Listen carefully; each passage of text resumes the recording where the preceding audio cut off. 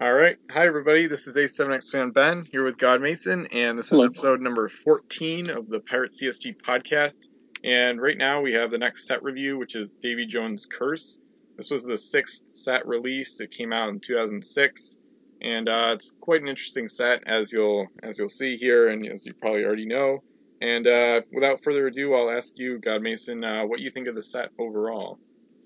I was really excited when it came out, if I'll be honest with you, because I was on, as I've mentioned, I was sort of on my Age of Sail and Piracy Obsession binge when it came out, and I was especially getting into sort of supernatural kind of stuff at the time. So the sea monsters were a welcome addition to me, but it took me years to realize that most of the set is actually pretty bad. Yeah, I have kind of the opposite thing. Oh, sort of similar, but also opposite. So, I was also really into the Age of Sail stuff, but I was not into the fantastical side. I was already getting into more of the Royal Navy stuff and kind of the more realistic, like, pirate side of things. And I had gotten into the game with Spanish Main, so this set was kind of a shock. I didn't really like it that much, or at least the concepts when it came out. I didn't actually have any sea monsters in my original collection. But actually, my view of the set has actually improved over time. I understand the fantasy did bring some people into the game, and it wasn't all negative. It wasn't like a really bad thing for the game necessarily. You can definitely say that it was kind of like the beginning of the end, because not only was the fantasy, they doubled down on that big time, but also the reverse power creep started with this set pretty much, as we'll see with the game pieces. This was like a... Yeah, you go. All right. This was sort of like a mid-game history doldrums, because this and the next like 2 or 3 sets were all actually not very well liked in the long run by the fan base that still exists. Yeah, exactly. Yeah, it got kind of random and weird. They kind of veered off from what they had been doing for the first 5 sets. I still consider this set part of the first 6. I think the next set and the sets after, really, the second half and the first half are distinctly different. I still would consider this one of the more decent sets, not as good as the first 3 or South China Seas, but it's kind of interesting. And like I said, my view has actually improved a bit over time. I've kind of gotten to like some of the fantastical stuff a little bit. I'm still not a huge fan of it, and bringing it into the game still seems like somewhat of a mistake by those kids, to me at least. But it's fine. I kind of like the set nowadays. So, and it has some cool stuff in it that I like to use. So yeah, I guess without further ado, we could get into the pieces. So the first one is the Flying Dutchman. Curse. So we're doing the curse first, just going in numerical order as usual. So this one, 17 points, 4 cargo, S move. All 5 cannons are 2L, and then it's got broadside attack built in. This is a ship that's it's a pretty solid cursed gunship, because the cursed aren't a super strong faction. And this is their first ship outside of the super rare pack from South China Seas. So this is the first time we've really gotten into the cursed heavily on the podcast, at least for WizKids pieces. It's a good gunship. The speed is the biggest problem. Broadside attack is okay, but I don't really like rolling 1 die to represent all 5 cannons. And also, it shortens the range to S. So the keyword is okay. It's kind of awe-inspiring, but not actually that great. So it's a good gunship for the Cursed, and one of their few 5 masters. So it's kind of important, because it's a good capital ship for them, especially in bigger games. But overall, it still doesn't really shine as much as it should have. I think the speed could have been higher and just keep the cost the same. It's a little underwhelming. I mean, while the cargo hold is, good and the armament is excellent, I think you've pointed out many times the flaws with the broadside's attack keyword. Yeah. And in addition, aside from the terrible move, I don't think Davy Jones is the most fitting linked crew. We'll talk about his ability later for anyone who's not familiar with this version of Davy Jones. He's very powerful, but I would not put him on this ship ever, I think. Yeah, I like using him on the 10 Masters, and I would actually put the OE version of Davy Jones on the ship, not the copier, but yeah. Do those links apply across sets like that? Yeah, as long as they're the same character, it basically applies. Yep. Interesting. Yeah. Yeah. I It's never actually knew that, to be honest. Yeah, it's really useful with Montana Maze on the Concordia, to be honest. That's Oh, yeah. Yeah. As well as maybe USS Layman, but whatever. Exactly. All right. God Clock-Thoth, or Clock-Thoth, I'm not sure how to pronounce it, is the first sea monster on the list. This is actually one of the ones I rate more highly. It's 19 points. It's even more expensive than the Flying Dutchman. It has 5 cargo, SS move, a pair of 2L guns, or I guess tentacles on the left and right sides, and in the middle are a triple set of 3S. And its abilities, this sea monster gets +1 to its boarding rolls. If it succeeds at a boarding party, it also eliminates a mast. I really like that ability on sea monsters, which seem to have a more boarding focused or slightly more boarding focused purpose. It's capable of running treasure with its with the fact that it can submerge and it has a great hold size. Obviously, it's held back by the fact that it's a sea monster, which is not actually all that good a unit type. Yeah, I'm not a big fan of this one. The cost is pretty steep for what you're getting. I wish the cannons were all ranked 2, for example. The ability is decent because it does tie into the boarding focus, but I don't see myself catching many gold runners at SS to get gold at all. So the cargo is kind of wasted for the most part. This isn't one I really prefer using and one I haven't really used much at all. The next 2 I have used a little bit more, and I do like those more. So I'll continue to Calypsos. This one, another 5-segment squid, 15 points, 5 cargo, L move. All the cannons are 2S, and then if the sea monster succeeds at a boarding party, you may choose 2 crew, 2 treasure, or 1 crew and 1 treasure, instead of only 1 crew or treasure. So a little wordy ability, but it's basically another boarding bonus, which works well. I like how this one's relatively cheap, I guess, for the firepower you get. The speed is kind of tough to deal with. You almost need like a navigator or some kind of +L booster, which I like using quite a lot when I'm playing as the Cursed, actually. But this or one I like. Yeah, exactly. Yep. Extra actions. This one I like the cannons, the tentacles. It's kind of a brutal sea monster, even though it's pretty slow. So still not a really great threat, honestly. Yeah, it's reasonably priced, but it still suffers from the problem that it's kind of a disposable unit because sea monsters can't repair under normal circumstances, and it's hard to justify using a slow, well-armed anything as something that you just kind of throw out there and almost waste. Yeah, pretty much. Yeah. I mean, it's among the better, but it's still not something you'd use over really many ships at this point cost. Yeah, agreed. Yep. All right. After Calypsos is Kalim or Kalim.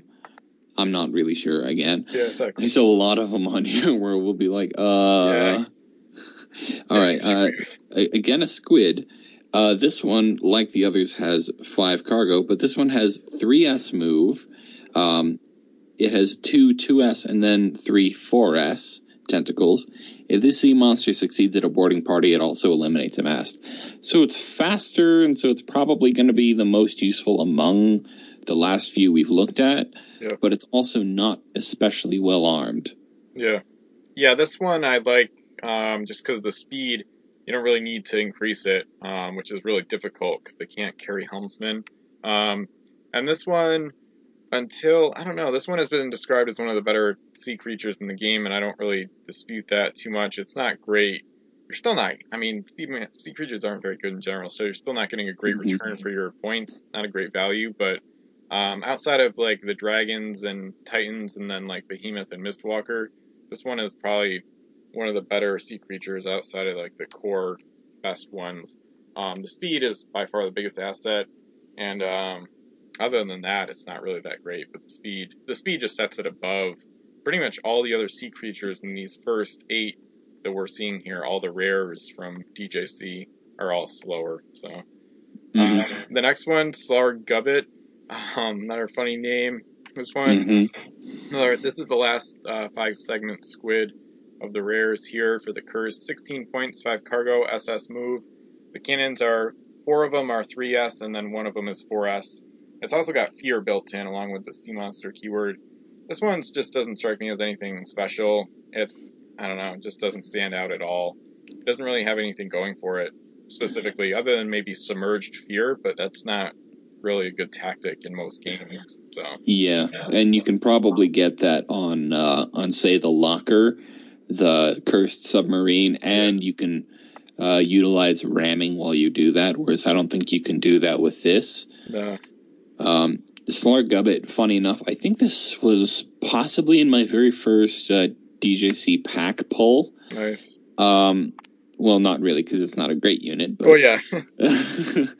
but when I pulled it, I think I was with my dad, and I'm like, oh my gosh, Dad, I got a sea creature. And then he looks at me and goes, Slarg Gubbit, like cursing, because it sounds like something would be a dirty word. But yeah, it sounds bad. I mean, it almost is a dirty word in, I guess, in this game, because it's, as I said, not all that great. Fear is overpriced. It's not very fast. It's not very powerful. Yeah, it's just of limited utility and kind of any game. Yeah, the name sounds like lazy or something, like lazy trash or something. That's what it sounds like to me. It's stupid. In which language? Dutch or something? Or I don't know. No, it like Slarg Gubbit. It just sounds like trashy and lazy and silly. Yeah, it does. It really does. Like sludge or something. Yeah. All right. Now we're done with the squid. We're getting into the sea serpents now. The first of which is Leviathan.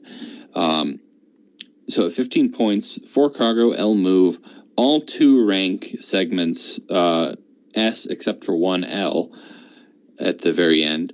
It says you may give this sea monster a shoot action to make 1 L range rank 3 breath attack against the target ship. It may make no other attacks.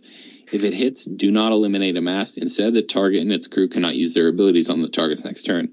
So it's basically a stink pot snake, which is kind of funny. I guess it's reasonably well armed, but I'm not sure that the lack of a captain on it means that you'll be able to use it all that often. The thing with sea monsters is because they can't have captains on board without the use of a unique treasure that we'll probably talk about later. Yep. They're kind of resigned to being being sort of supporting warships always. Yeah, this one doesn't strike me as anything special. Kind of like with Calypsos, the ranks are good, rank 2, but nothing else is really that great. I was just talking about this one in one of the forum threads, and how I usually like stinkpot stuff in general, but here you've got a 15-point monster that's using it at rank 3, which is a worse rank than the existing, cannons or tentacles, whatever, and you can't shoot can't shoot normally at the same time.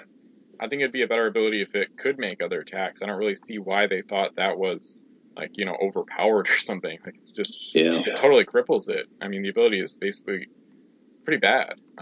So it's almost like it has no extra ability in a way, in which case it's just overpriced as usual. So pretty lame. The next one, Tiamat. This one is arguably worse. 16 points, 4 cargo, SS move, so a little faster. Cannons are 3S, 3S, 3S, and then a 2L at the back. The tail is a 2L. And then this one has the same ability, except it does a fire mast hit instead of a stink hit, basically.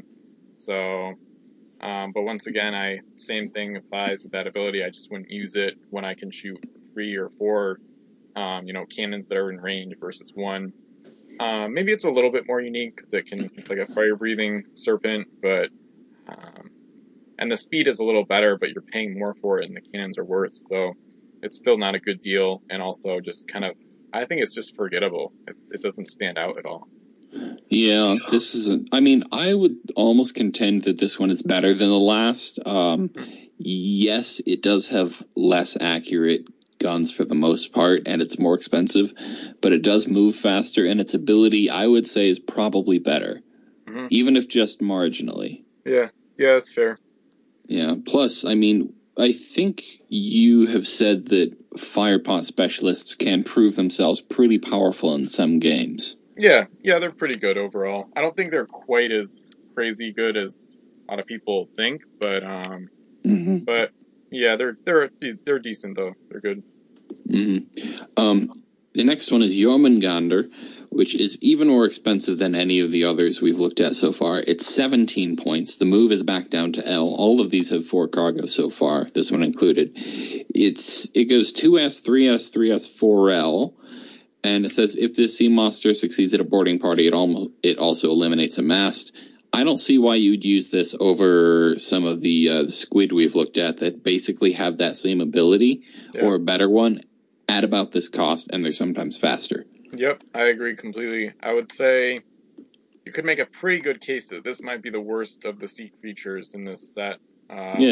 It's close, but I think it might be the worst. I think I've just used it only in campaign games, and that's really only because there's no reason not to, because you have so many points to spend, so it just kind of gets thrown out there as part of like a sea creature squadron, as like a numbers unit rather than something to build around.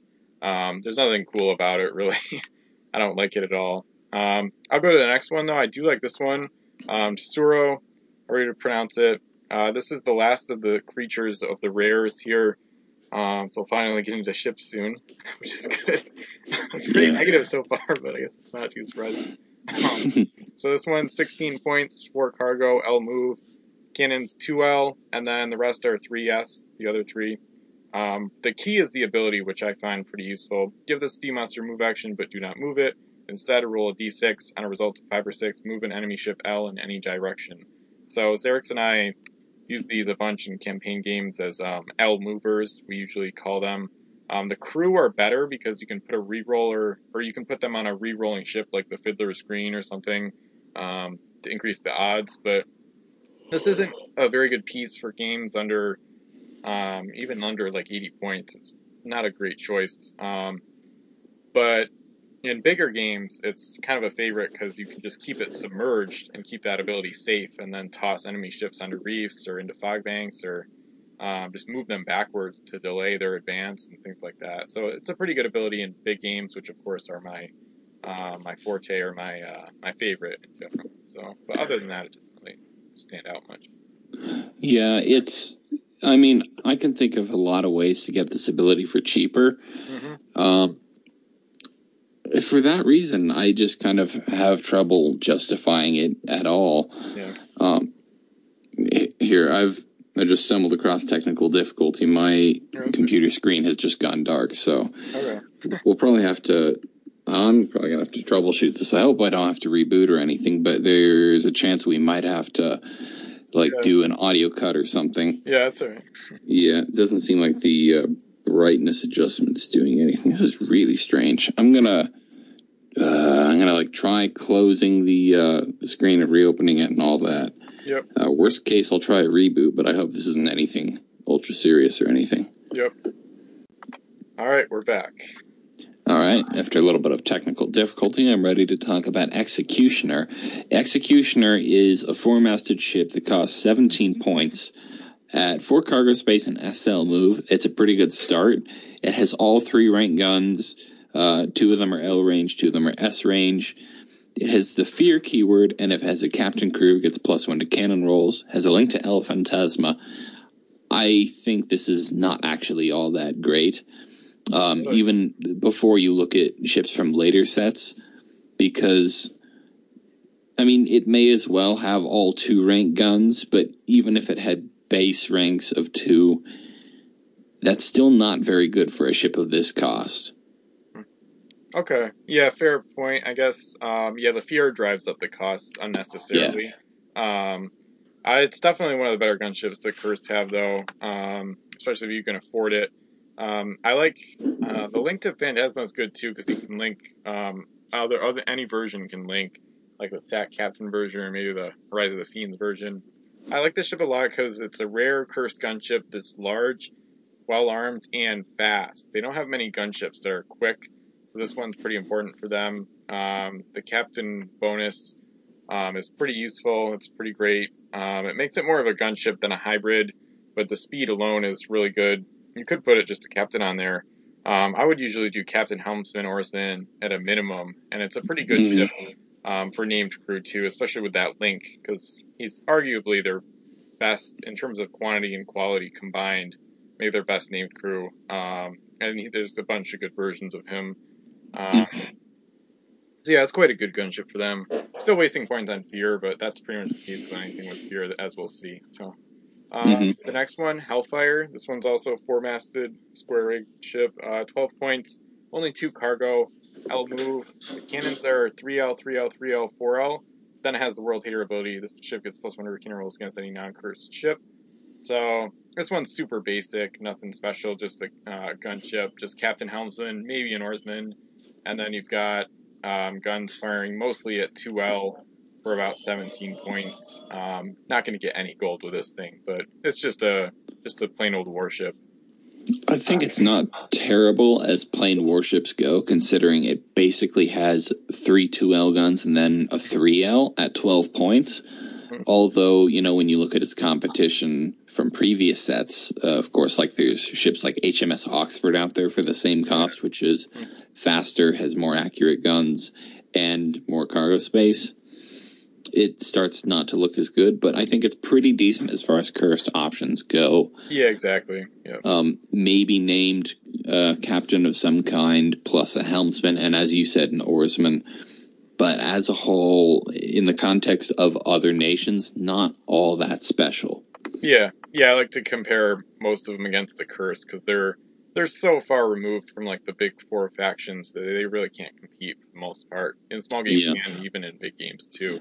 So that's why I usually like to compare some of their ships against their own stuff, because they totally pale in comparison to the others usually. Yeah, and speaking as a whole about the Cursed, I'm going to go off on a tiny tangent.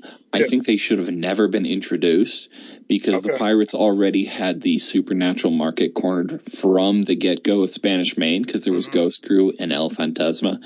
Yeah. The Cursed should have never been added. It should have just been Pirates. Yeah, I think that's a very fair point. It's a good point. It would be interesting to see how the game did if they didn't add the Cursed. Probably would have done better, but who knows. What I do like about the Curse thematically is they give the game kind of like a crazy like Hellraiser nation that's not, focused on gold. I kind of like having one of the larger factions just be totally chaotic and gimmicky and pretty wacky overall and just like hellbent on killing. So it's pretty weird and out there, but I think they fill that niche a little bit better than the Pirates could on their own. So I kind of like the addition. I don't like the supernatural stuff, but thematically the Curse do bring some interesting flavor. Although, I mean, it's hard to like them if they were one of the bigger reasons the game declined, which it certainly seems like. You're next, sorry. Yeah, well, just add on what you said, I would agree that I do like the idea of a faction that does a lot of weird gimmicky stuff, but unfortunately they just weren't all that well executed.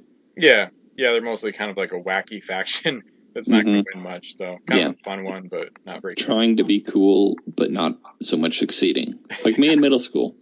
Anyway, the next ship is Wida, which is a 4-masted schooner at 12 points. Only has 3 cargo space and a base move of S. The guns are 4S, 2S, 2S, 4S, but I think it was Executioner. It has a captain, gets +1 to cannon rolls, which basically makes it 3S, 1S, 1S, 3S, which is really weird. Yeah, it is a weird arrangement, yeah. But because of its speed and the fact that the guns on the end aren't very good, this is a pretty poor way to spend 12 points. Yeah, I kind of have a soft spot for this one. Like I said, I compare most of the stuff in the Curse against their own faction.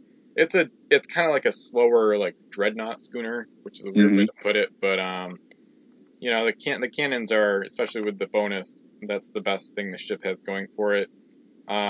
It's kind of good as like a numbers ship in a larger game. In a 40-point game, it'll be outrun pretty much every time. So it's not great, but it's a solid pure firepower option for them.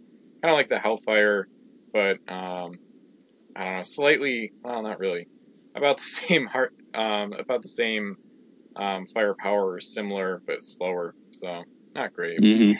I don't mind it. It's kind of a nice ship a little bit for the Cursed. The next one, the Dark Pact. This one is kind of cool for them. It's a 4-masted schooner, 13 points, 6 cargo, S move once again. Cannons are 4S, 4L, 4L, 4S, so pretty bad. And then this ship's crew cannot be eliminated unless she sinks, which is a nice ability, especially on a gunship, but it's a good ability in general. It's not really a waste of points. I like the cargo. That's the best thing this ship has going for it.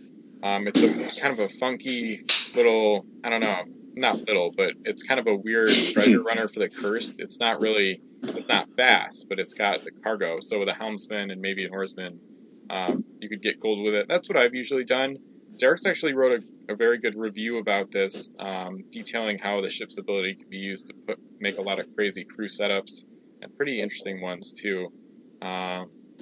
You could go the hybrid route, but then you'd need some speed boosters or extra action. So, kind of like the Wida, it fills a niche for the Cursed, like a slow, purpose-built gold runner. But it's not a great ship. But this is another one I kind of like within its own faction.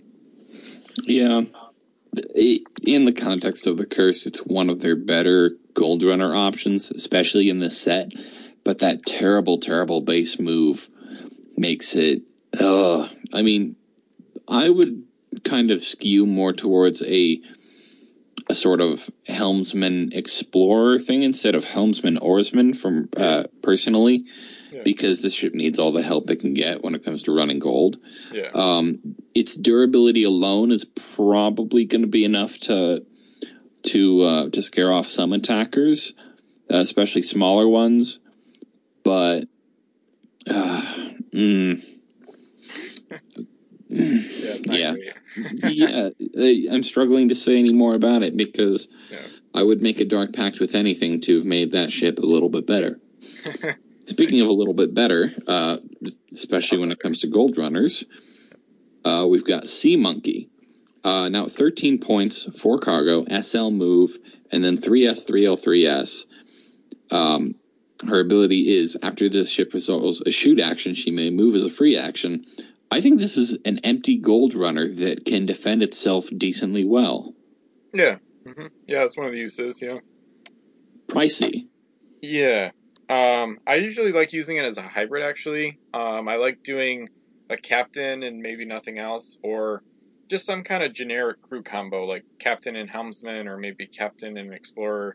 But like you said, it's good. The reverse captain works well with a gold runner, like the Cheshire from SCS. I think this is one of their few good hybrids, though. And it's not too far off from the Grinder, which is definitely a better ship and their best ship overall. But between the cannons, the speed, and the reverse captain, it can fight a bit too. So probably better for getting gold just because they lack gold options so severely. But one of the few ships that stands out as a Cursed hybrid to me. So one of their better ships actually overall. So the next one says a lot. Yeah, exactly. Next one, Spilled Salt. This is another 3-masted square rigger. 14 points, 3 cargo, SS move. All 3 cannons are 3S, so pretty mediocre average. It has Fear and +1 to boarding rolls. Those are 2 abilities I don't really like. They're both overpriced, especially Fear. This one just doesn't stand out to me. It's not going to be great at anything. It's just kind of meh overall. It's a dead average ship. I mean, all those stats, that hold space, that move, and that armament, those are exactly average. And it has an overpriced ability, and one that I kind of like, but I don't think is all that fitting on this ship. This is probably like, an 8-point ship with some abilities that are way too expensive on it. Mm-hmm. Yep. Yeah. All right.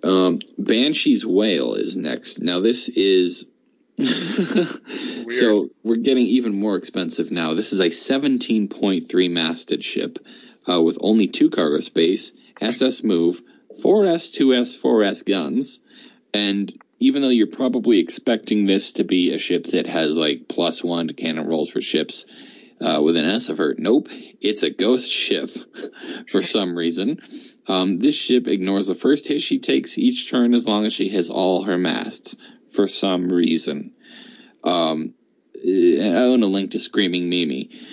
So it's, I guess, supposed to be a warship, but she's crazy expensive, not well armed. You don't have much space that you can use to put an interesting crew on her.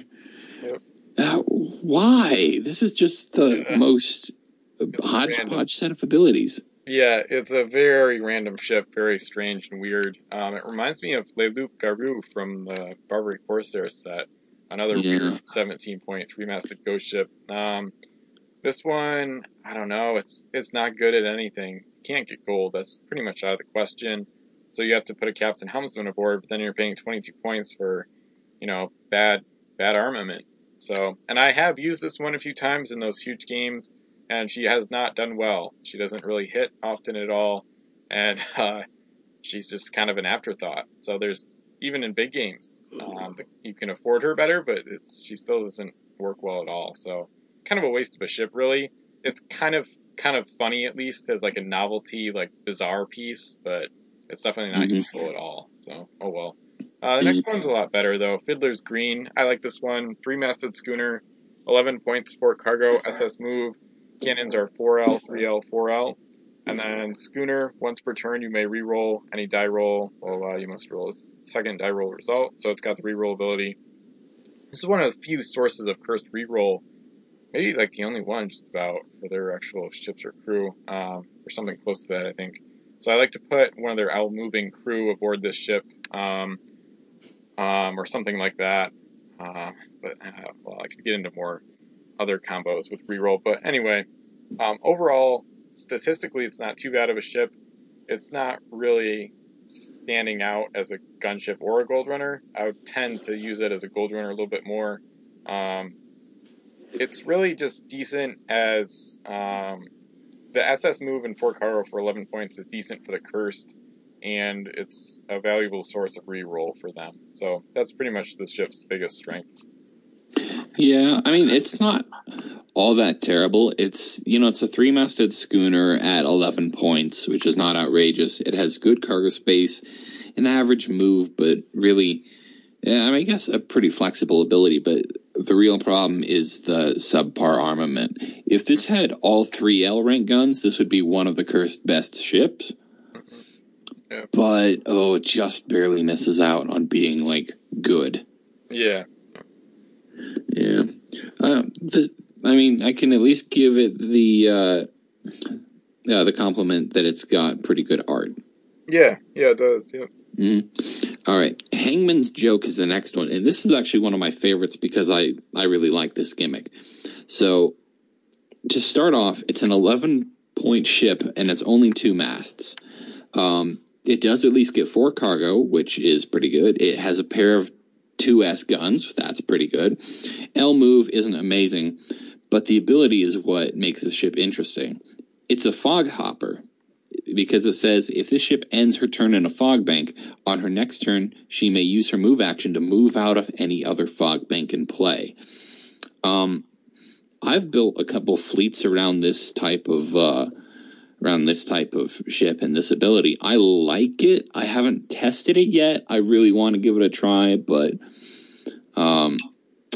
there is some stuff that I'm not so certain about. For example, I'm not sure if it's allowed to just leave a fog bank in whichever direction it chooses, or if it has to roll. Yeah, it still has to roll when it comes out. Ooh. Yeah. Then I guess what I would do for this ship is kind of use her as a hybrid. I would maybe do a named captain and a helmsman, or Captain Helmsman shipwright, because she's on the small side and you can't really afford to lose her. Yeah, that's a good point. I like her as like a kind of a hybrid with a gimmick twist. I like Captain Helmsman, maybe Oarsman as well. I like Fog Hoppers too. It's a cool gimmick for the curse, one of their defining gimmicks, really. And I've got a bunch of them. I used them in CG1. They did decently. It was a little bit underwhelming, but it was the type of thing where like they would go on like raids full of Fog Hoppers, and each raid they would lose like 1 or 2 ships, but they accomplished some stuff, and they would kind of just gradually eroded the squadron. But it was fun. So fog hopping I like too. This is one of their better ships just in general. Got good cargo and armament for the size, and then the gimmick helps it run gold. Xerix is actually using this ship in CG3 to run gold because he's got a fog bank near his home island, and then there's one near a wild island, so he can just pop out. And then I don't know if he even has a helmsman aboard, but you can get gold if you got the right fog arrangement. And in terms of that, you can use like smoke blast specialists. And yes, exactly. Home island raiders to make things one of the more complex gimmicks. But overall, it's a pretty good ship either way. And it probably does keep opponents on their toes just about all the time, because anytime they're near fog, I could be vulnerable next turn. Exactly. I've actually had to think about that in CG3 because Xerix launched a custom Cazador. It's a 3-masted submarine with fog hopping. So I'm gonna. I liked that when we read the stats. Yeah, so I'm going to have to watch out for that soon. Because Curse launched it recently in CG3. Next one, though, is Justice. 9 points, 2 masts, 6 cargo, S move. Cannons are 4S. Then crew of any nationality can use their abilities on this ship, which is nice, but for 2 masts and 9 points, you're not going to be able to do a lot with it. This one I consider kind of like the poor man's version of the Dark Pact. It's cheaper, but has the same move and cargo for 2 less masts. So it's another slow but capacious gold runner for the Cursed. Other than just using it as a gold runner with a helmsman and maybe another crew aboard, the ability is kind of nice because you could get maybe Calypso aboard or one of those, really unique crew that other factions don't have much of, or the Cursed don't have access to normally. So it's an interesting ability, but it's tough to take advantage of it on this particular ship. Yeah, it's of limited use, even though I am adamant that this is kind of an underrated ability. But I would say between that and the high cargo space, this ship does have some pretty solid utility to it. Because it's poorly armed, this is obviously a gold runner, even though it's on the slow side. I would say use something like, provided that he doesn't have hostile to Cursed or anything, Dominic Freda from Rise of the Fiends, helmsman, and if you can find it, some kind of cheap sat crew. Still pretty expensive, but a reasonably effective ship. Yeah, the SAT option is a good one, yeah. Yeah. My soft spot for Lois Justice isn't just because it was one of the ships I used in one of my early not-so-legal fleets when I was new to miniature trading. Yeah. I'm sure you remember when I posted those and you're going, this guy's got some stuff to learn. Anyway, Strawman is... Curse continue with having really expensive small ships. This is a 12.2 masted ship. 2 cargo, L move, 3L, 3S gun. Fear, once per turn, this ship may randomly take 1 treasure from any ship she touches. That's an unfitting ability on a ship this slow, this poorly armed, and this, I guess, cramped. It's all over the place. What is the point? Yeah, it's bad. It's a bad ship. That's the point. Why? There's nothing else to conclude, I guess, for me at least. I don't know. Yeah, you're right. This one I remember specifically because I think I destroyed it at some point when I had my original collection, because this was one of 3 that went missing or was destroyed somehow. I don't know, something like that. But nothing of value was lost. Yeah, exactly. But this is one. The other 2 were pretty good French ships, including the Belle Etoile. But this one I did not miss nearly as much as the others. But it's basically just terrible. It's if you outfit it as a gunship, it's gonna be 17 points wasted. And if you try to do a gold runner, you're not. It can't. So it's too slow and has no space. Yeah, and it's wasting a ton of points on fear, and randomly taking a treasure. That doesn't work. It's just the wrong ability for the ship, and it's too expensive. Yeah, it's bad. It's really bad. The next one is much better. Nightmare is 2-masted ship, only 4 points because it has a negative ability. Eliminate one of the ship's masts when she rolls a 1 on any cannon roll, so that explains the low cost. 3 cargo, L move. The cannons are 2S, 2L. This one, couple uses. It doesn't have 5 points cost, so you can't put a captain and a helmsman aboard.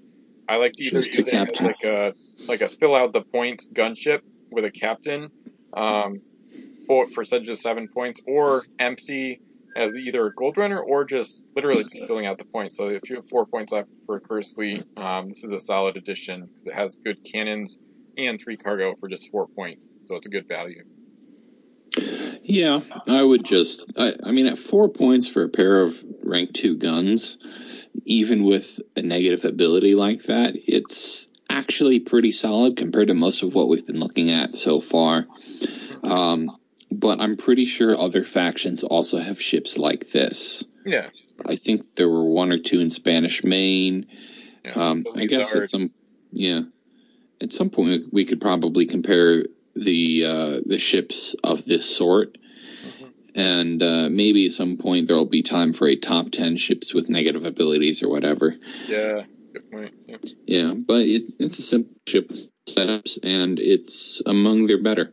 The next is Fallen Angel, which is... okay, this one is... we could at least say it's almost good. So yeah, Fallen Angel is a 10-point ship at 1 mast. It has a 2L gun, moves 3S, has 2 cargo space, and cannot be shot at by ships with an S of her. I think WizKids forgot about the ramming mechanic when they were writing up this ship. Yeah, that's all that I have to say about it. Yeah, I like this one best as a flotilla tug. I've used it pretty effectively with that in the past.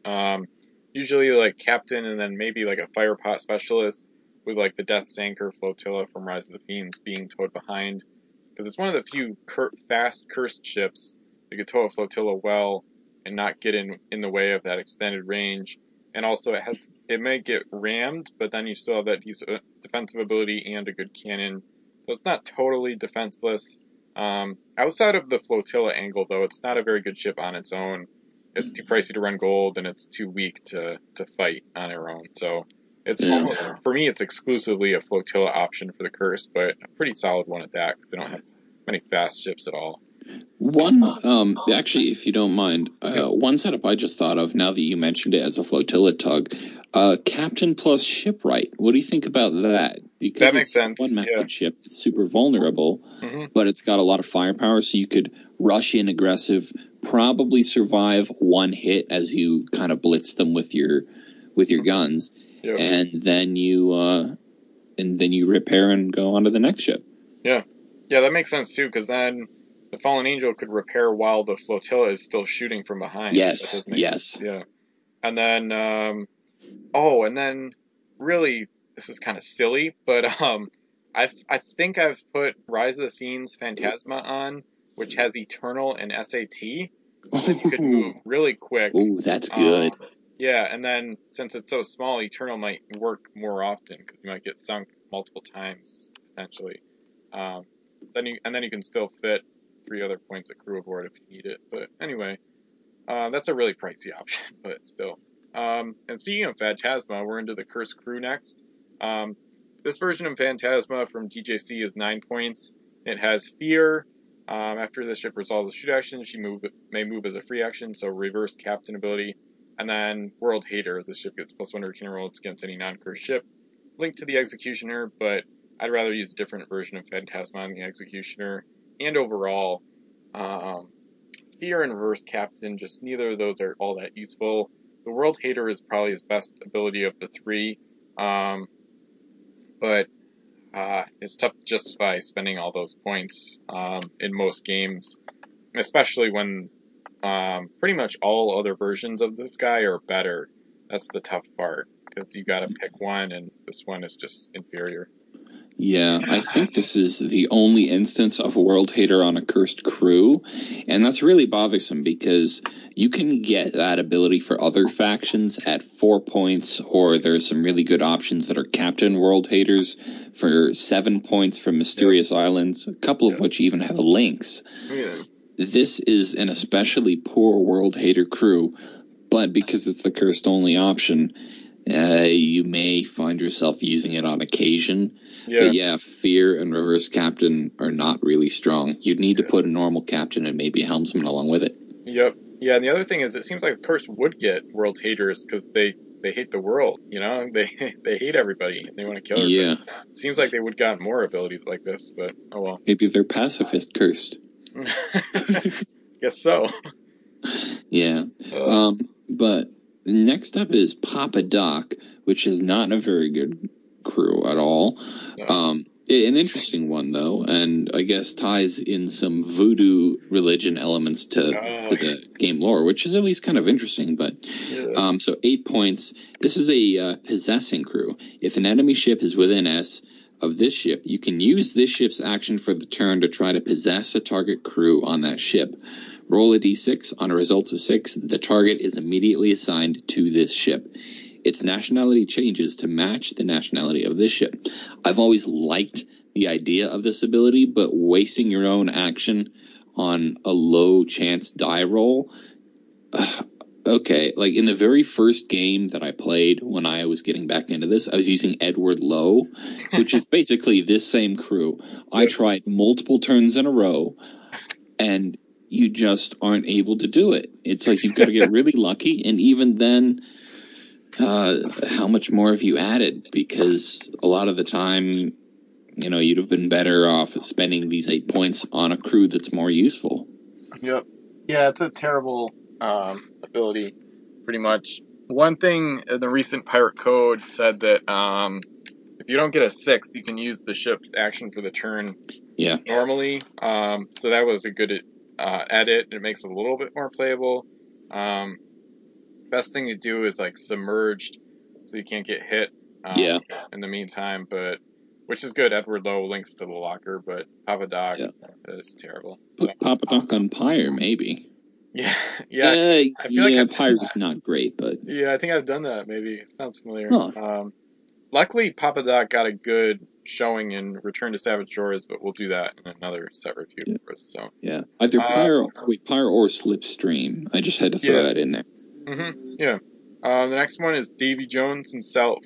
11 points limit keyword, and then the copier ability. At the beginning of each of your turns, choose any ability possessed by any ship or crew in play. This character has that ability. You may make a different choice each turn. Link to the Flying Dutchman, but not a great link. This one is just one of 2 sources of the copy ability along with Behemoth. Having it on a crew is extremely powerful. The best use is usually on a 10 master in large games when you can copy anything. You can copy a defensive ability like the Pestilence, like Masts can only be eliminated on cannon of 6. Even the Acorazato's ability. Maybe it can't be shot at with an S. Yeah, I was just going to say the Bonaparte's ability. And also you could copy some crazy stuff. In Command the Oceans, he copied Calypso to invade another ocean, which was pretty crazy and fun. You could do all sorts of things with it. You could copy Namazu's ability, the tidal wave attack. There's just endless options. So it's one of the...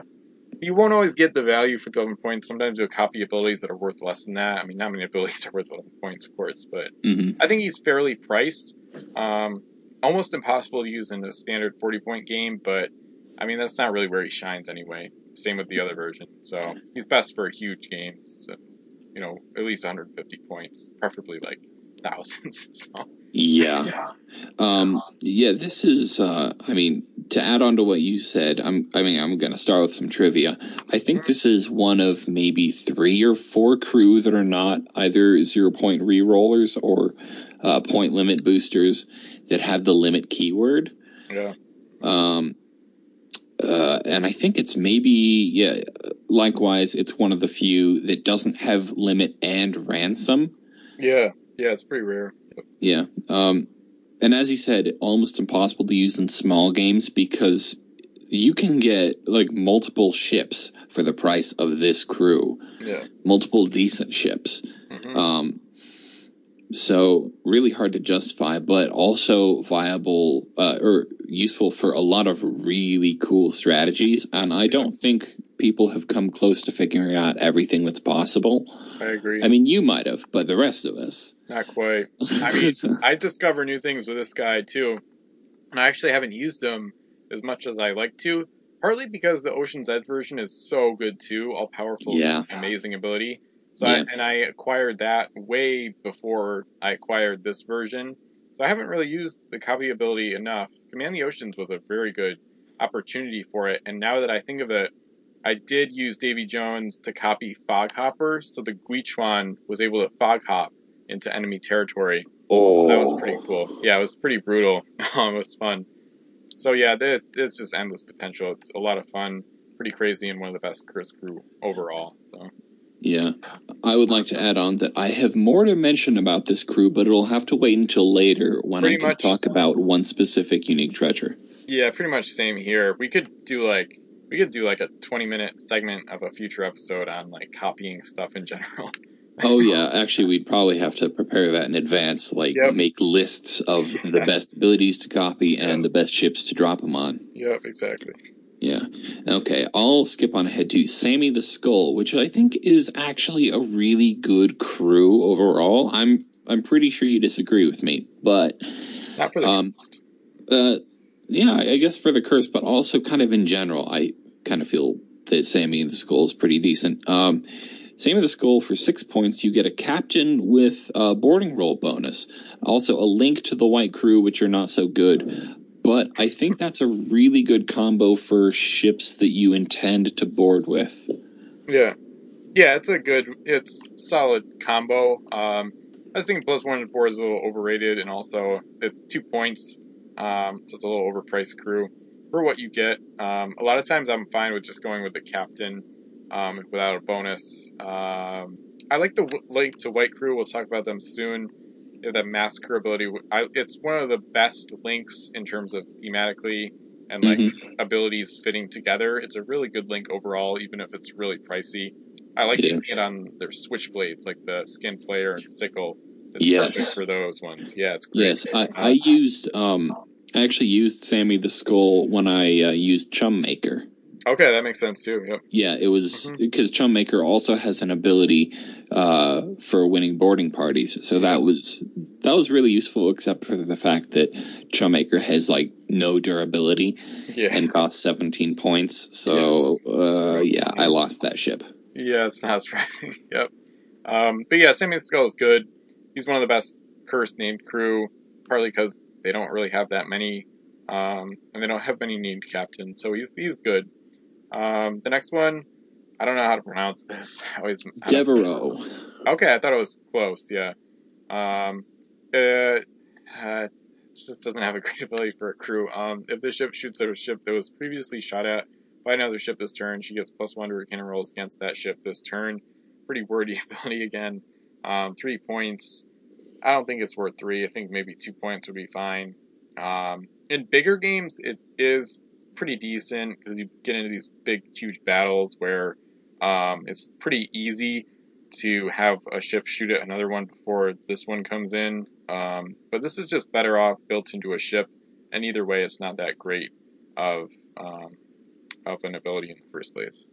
Yeah, an awesome ability. I think you're right. 2 points, maybe. Well, I think 1 is probably too cheap because then you could start to build fleets around utilizing it. But then again, I would argue that the curse could use anything. They could use something really good. Yeah. So 1 point, it might be fair in the name of making the curse more relevant. But I'm not WizKids, so Devereaux is not very good. Yeah. He does have one of the best, in my opinion, flavor stories in the game. Because he has 3 different versions and they all connect to each other. It's pretty demonic and interesting how he developed. Yeah, he first appeared in Revolution, and then he appears in this set, and later on in Rise of the Fiends. He's gonna get some attention on the canon wiki when I can dedicate time to that again. Yeah, but I'm not sure when I'll get around to that. Yeah, I just know it well because I've had the first two versions of him for a while, and I used some of the flavor text in my in Command the Oceans. He was like the Cursed Admiral for the game, so I got to like kind of expand on the flavor text. And I actually, spoilers for anybody listening, but I kind of already talked about it. So I actually made like an eye. I combined. They found two UTs, the Cursed Conch, and then the Eye of Insanity UTs from this set, and they combined them to form like the Eye, which is kind of like symbolically like the Eye of the Dragon, which it talks about in its flavor text. So then I combined that to make it like an actual thing in the game, which is fun. So anyway. Onward, I'll talk about Tabitha McWarren, which is not actually that interesting. While I'm adamant that this ability is underrated, at 3 points on a crew, it's very rare to see this type of crew used. Maybe on capital ships like Guichuan, or maybe Flying Dutchman, but... Or Delusion, actually.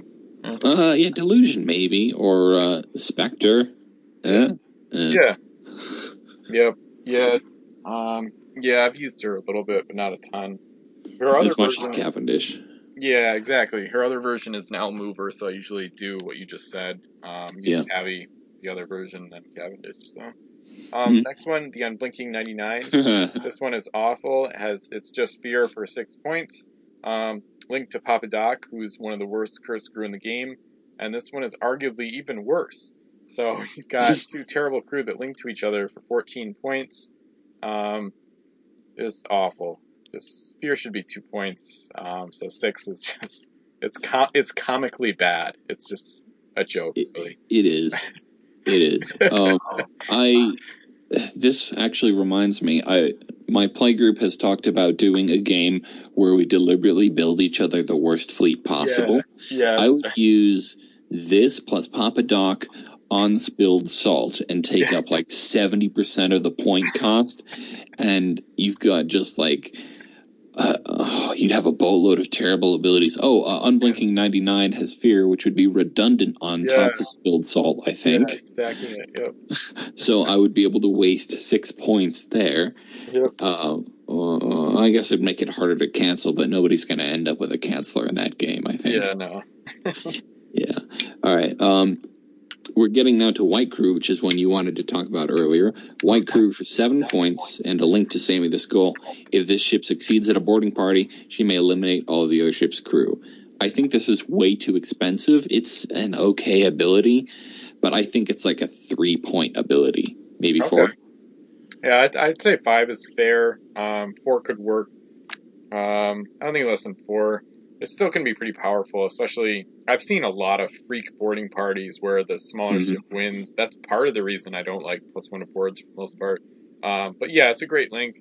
Good art. Pretty disturbing flavor text, as usual.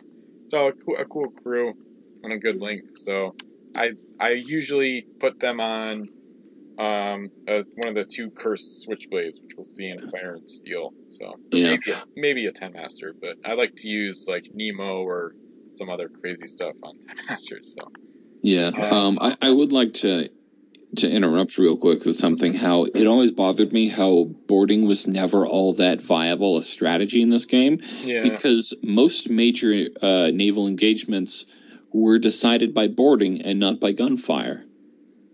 Not really. No? Oh, okay. Maybe not in my what I've read, at least. Maybe more in other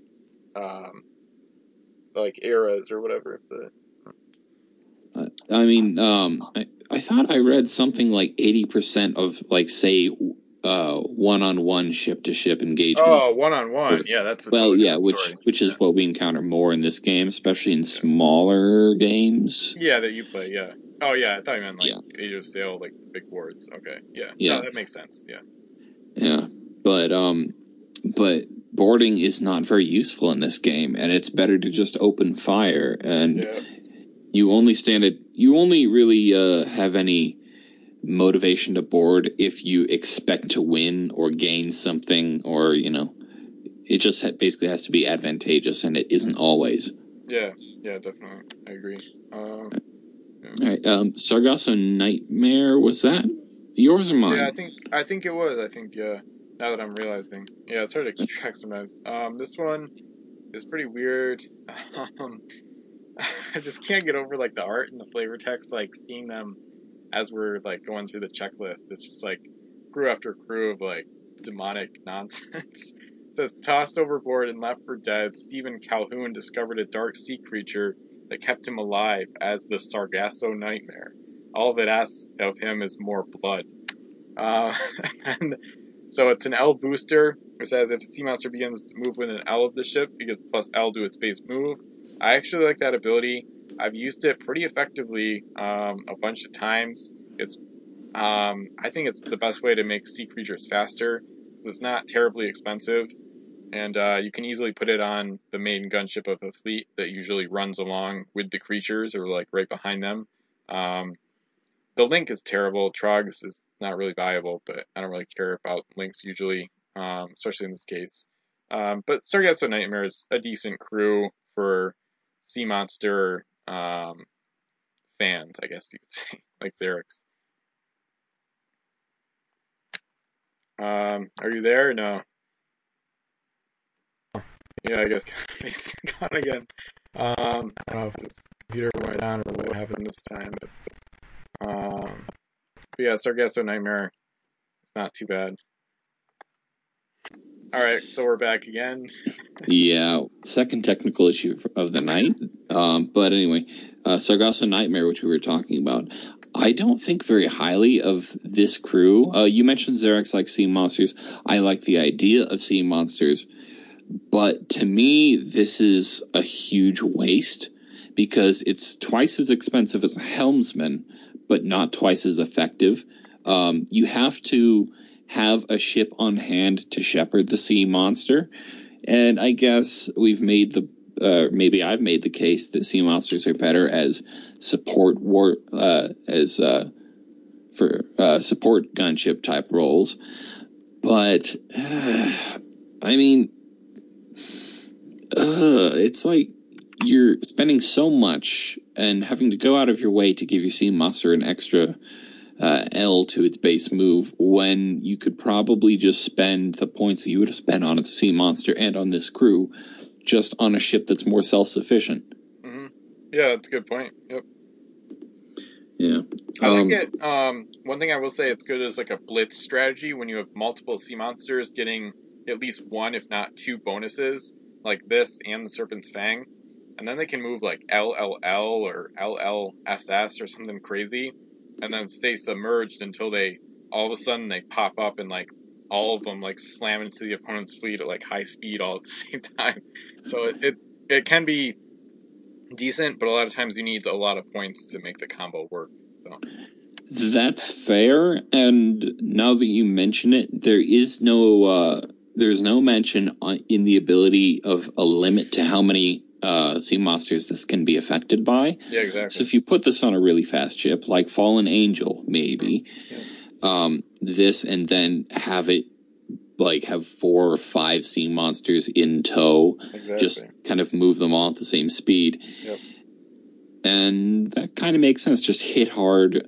I guess I like that. Yeah. You made a good point. That's the fleet I linked in the mail-in thread today. That was the Serpent's Fang has this ability built in, for anybody listening. It's a decent cursed longship that's, I think, underrated. I've used it, I don't know, every time I use the Serpent's Fang, she does well for me. And I like she kind of has her pets around her and they go off and attack before she strikes.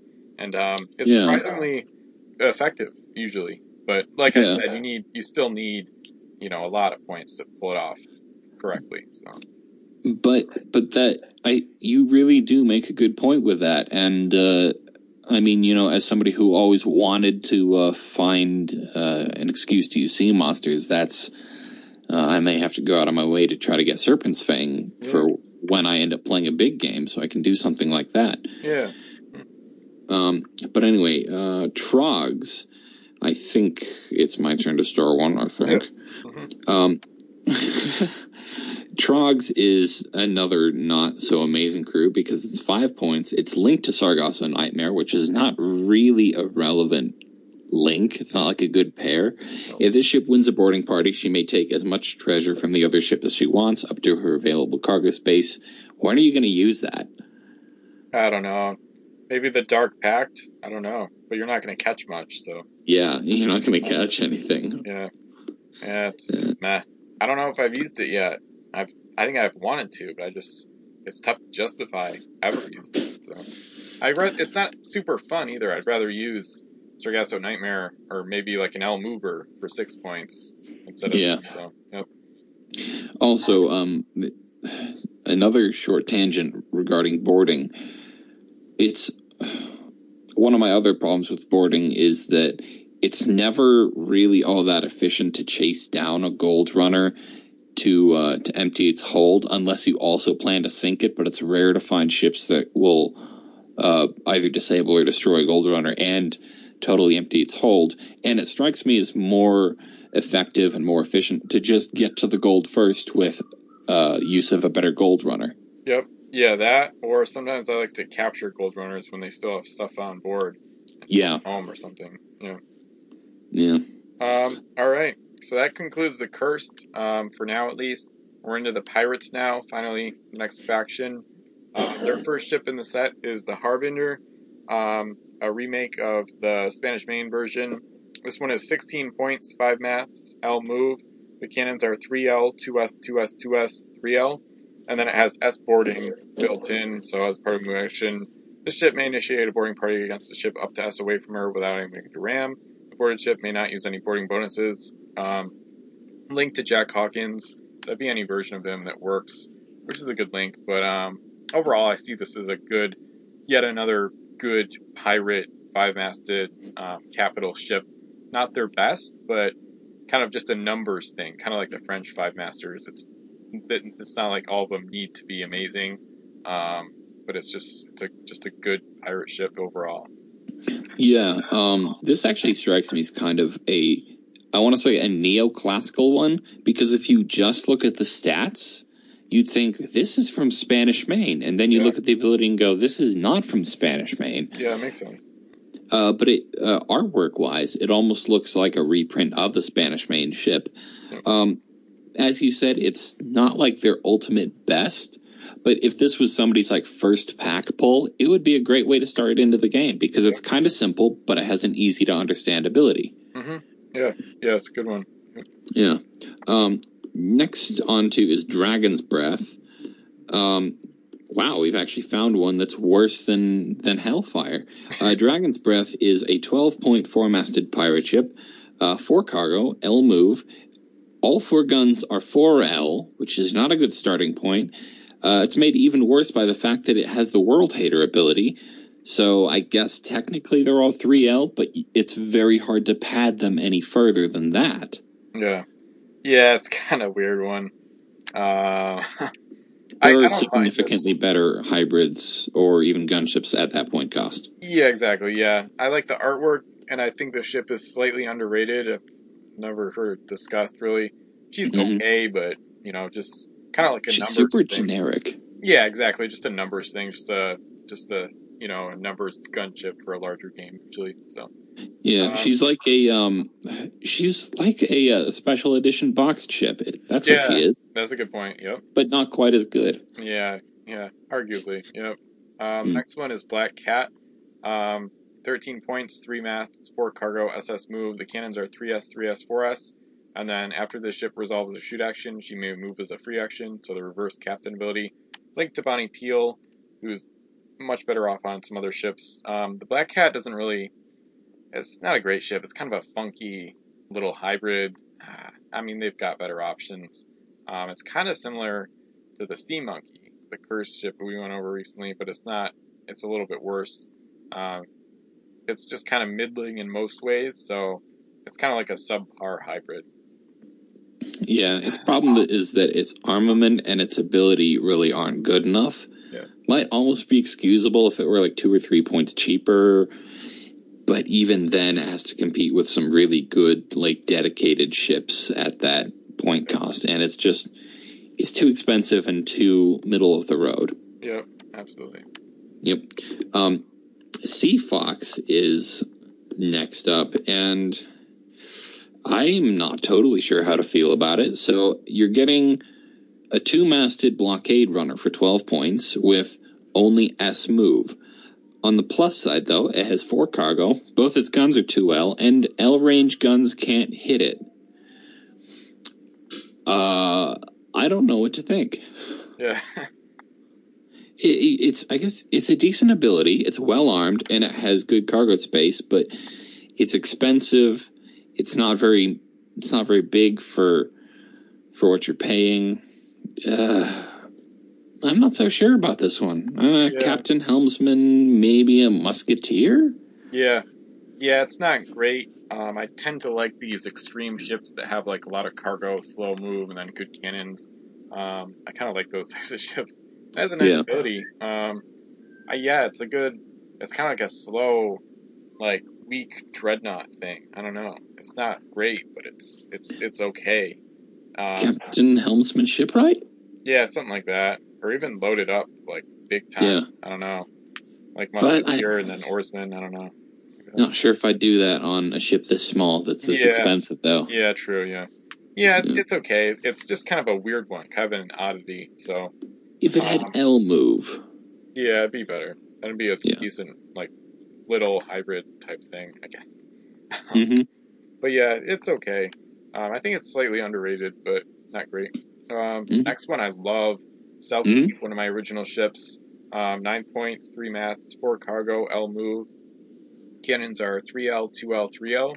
Then it has the sniping ability. You may double the range of the ship's cannons each turn, but you must roll a 6 to hit. So it's a solid hybrid. Hammersmith is a very good option here. Captain Helmsman will leave you with 2 spaces open for 14 total points. I like how it can hit pretty accurately at long range, but if you're not in long range, you could go to extra long range, LL, and then try to get a 6. You can put a world hater aboard, but you're going to run out of points for the other crew pretty quickly. But I like this ship a lot. I like the artwork. It's got a greenish hue on the hull, and it's got kind of a classic pirate ship in my opinion. So a good one. Yeah, I think the greenish hue. If I get wrong what I'm about to say, then I'm going to sound like a huge idiot. But I think a Selkie is like a Celtic mythological demon or something. Yeah, that sounds right. So the green would, I guess, be sort of thematic. But Selkie as a ship is probably like a standout surprise from this set because she's an awesome little hybrid. Even if you compare her to gunships alone in her points neighborhood, she stands up pretty well, and she has the cargo to put them to shame. As you said, Hammersmith, and I would say, in addition, depending on how you wanted to specialize this ship, you might want to add an oarsman for safety. You could do Gentleman Jocard if you wanted to focus a little more on flexibility and running gold, or you could do a world hater if you wanted a cheap but super good support gunship. Yep, exactly. So beyond Selkie, we've got Mocha, which is not as good. Boring. So more expensive, less cargo space, same move, worse guns. They're all 3S. This is a 3-masted schooner. +1 aboarding rules or +2 against Sea Monster. No, super average ship, too expensive, and also, I mean, you already don't like the boarding roll ability, but even I admit that the +2 against Sea Monsters is worse than useless. Yeah, because it's adding cost to something you won't do on purpose. I mean, I don't think I've ever purposely boarded a sea monster. I don't think. Only if they stole your gold first and you're trying to get it back, but that's very unlikely to ever happen in a game. Super boring ship, and I don't like boring ships. So, next one is the Orca. This one has gotten some ridicule. It's not very good. For good reason. 6 points, 2 masts, S plus S base move. The cannons are 5S, 4S, so really terrible. It only has 1 cargo space. And then the ability is solid. When this ship carries no cargo, she gets +S to her base move. So the only usage is send send it out empty, and then just get 1 coin, and then come back at like reduced speed. But for 6 points, you can get like Banshee's Cry with the Helmsman. So Yeah, and even if you have the self-respect not to use Banshee's Cry, you can get Le Solitaire, you can use L'Intrépide, you can use like all manner of empty gold runners from the Corsairs.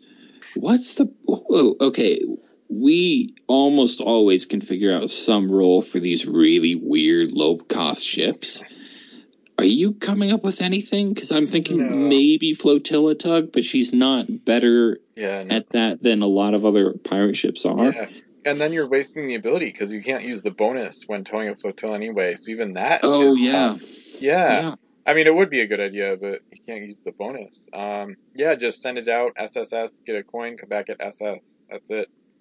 Somebody please try to think of something to do for us. I guess like suicide ramming, because it'll be quick when it's empty to ram, but I mean there's still better options. You could get 2 ships at a similar speed for the same price.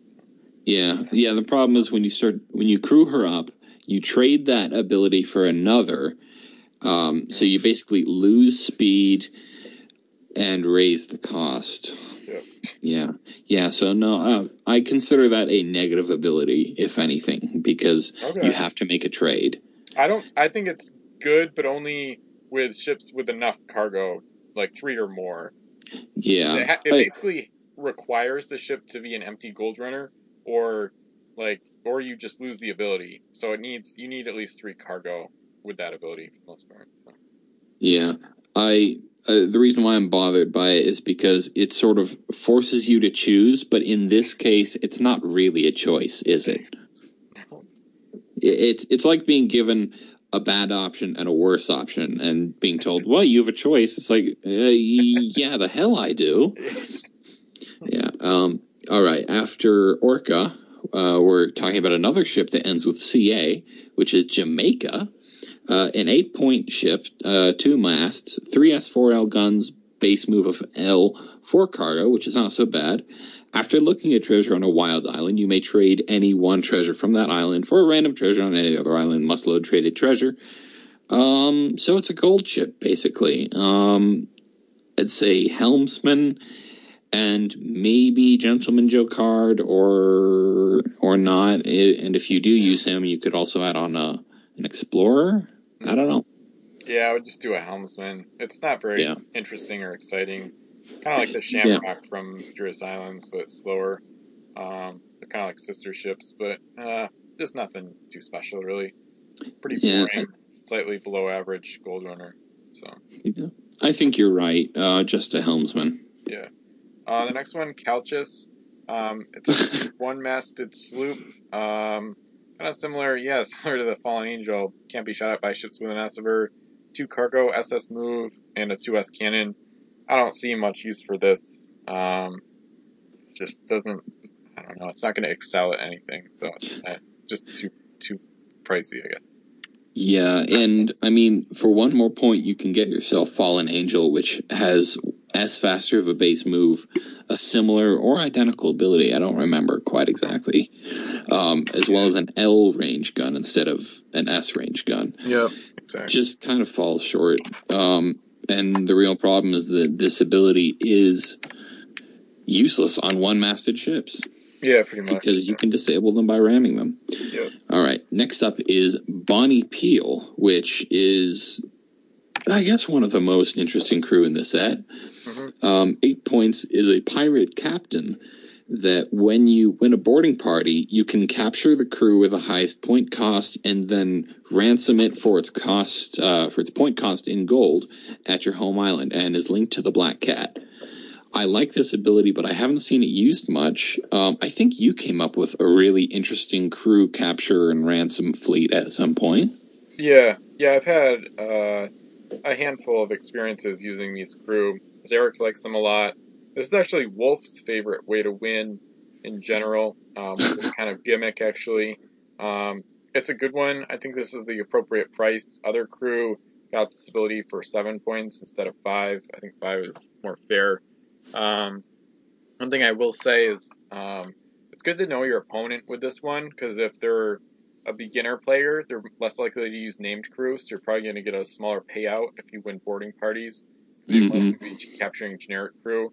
So it shines against more experienced players that might be using more complicated named crew, and also in larger games where not only are there more points to spend on named crew for your opponents, but also you'll probably have more time to at least try the strategy out. It's got good artwork too. I like the Flintlock pistol showcase there. Artwork. Yeah. Also, quick question. Do those crew that have the ability to raise the gold value of gold brought home, do they have any effect on ransomed crew or not? I don't think so, because that ability says coin. I think you're right. Yeah.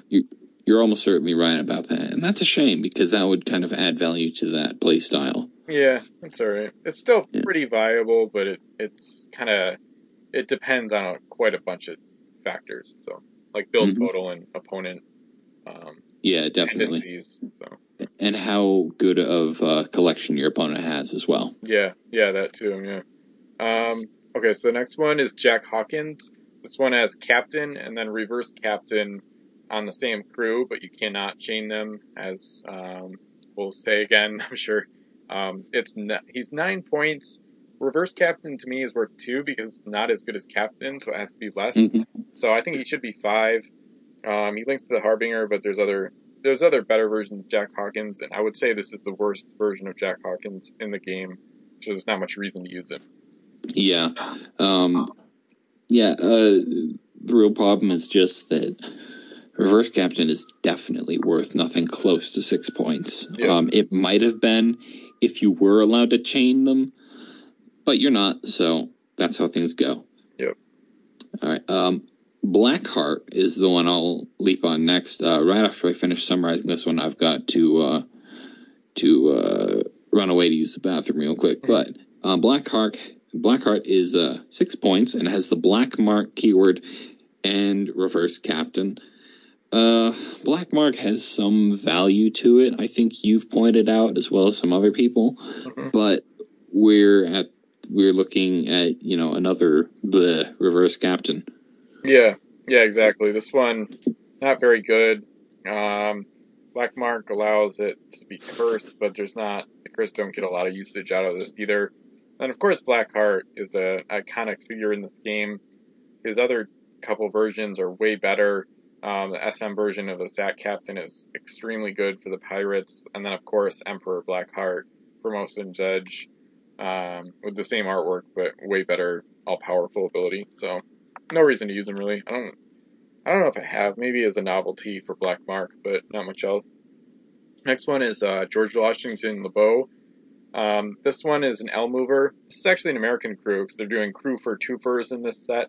Like 2 crews on the same card on the different sides. So we're already into the American stuff in a way, even though we're not to that section of the set. So give the ship a move action, but do not move her. Instead, roll a d6 and a result of 5 or 6. Move an enemy ship L in any direction, just like Tsuro, L mover. Link to the Swamp Fox, not a very good link. It's not a great ship. I like to use him on the Kentucky, which is a American ship with built-in reroll. You could also use him on the Annapolis, which is a 6-point American ship, and then put Wayne Nolan aboard, who's the 0-point reroller for the Americans from Barbary Coast. That's a good way to maximize his usage. But I don't know, the L-mover gimmick is more cursed than American, so it's a little bit funky to see it on the Americans. And then the flavor text talks about the Loa a little bit, which I always find kind of amusing. So an interesting flavor text, but yeah. Yeah, like I've said, I don't fully understand what can be done with this. I know you can send enemy ships into terrain, sometimes into islands. Probably, I think you said it's valuable in games where you're using mysterious islands. Yeah, you could do that. Yeah. But the exceptionally poor link and the fact that it's American, which means there are, only so many ships you can throw him on, means it's just like, you'll use the cursed ones before you use him.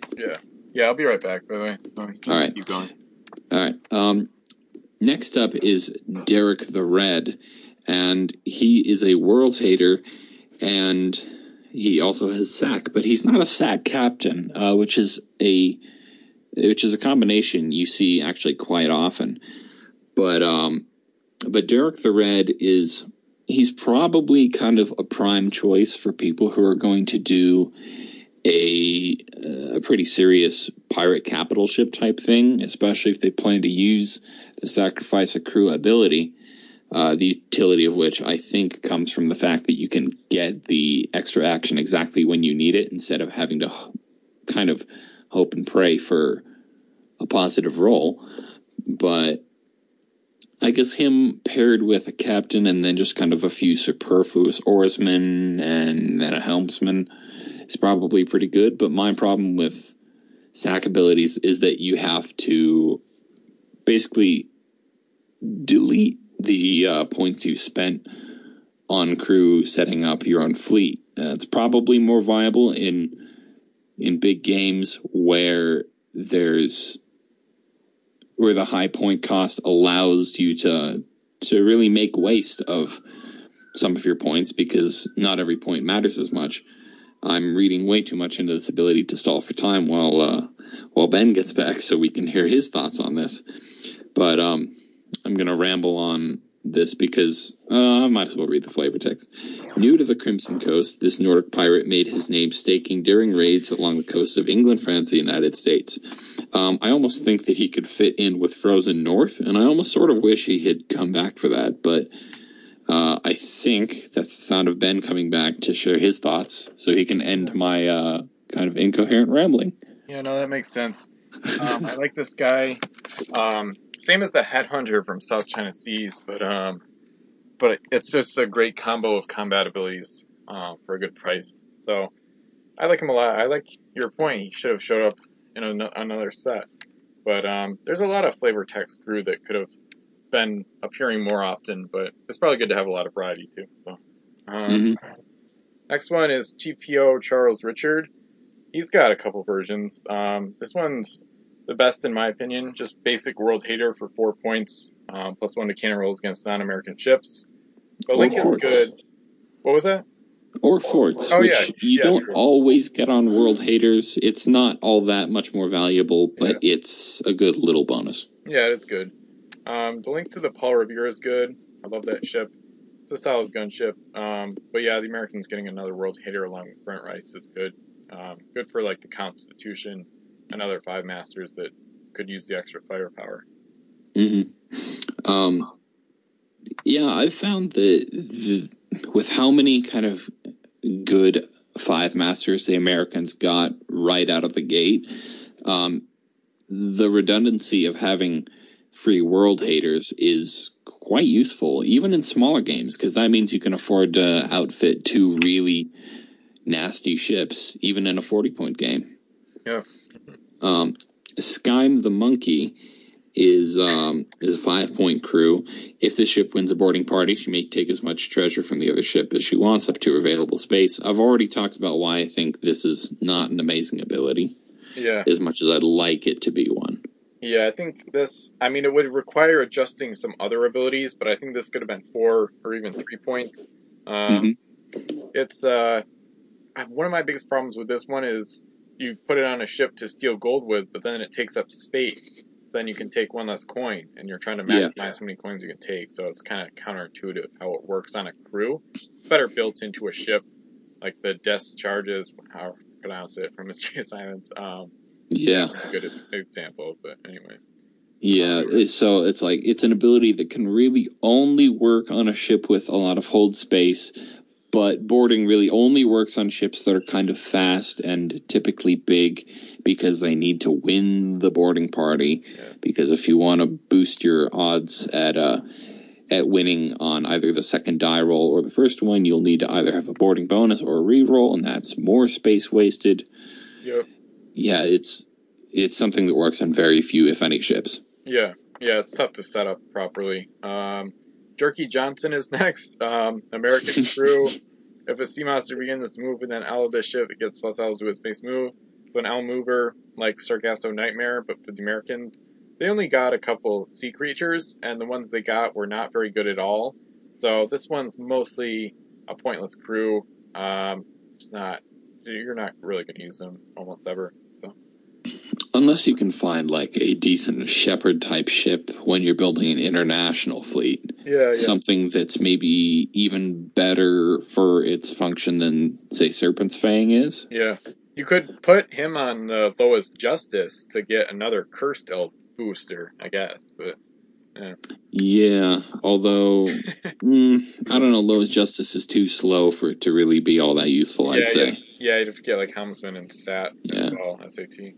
Yeah, and Lois Justice also doesn't make for a very good warship, sadly. Yeah. So, and I mean, for that strategy, I'd imagine you'd want the Shepherd ship to be a pretty solid warship in its own right. Yep.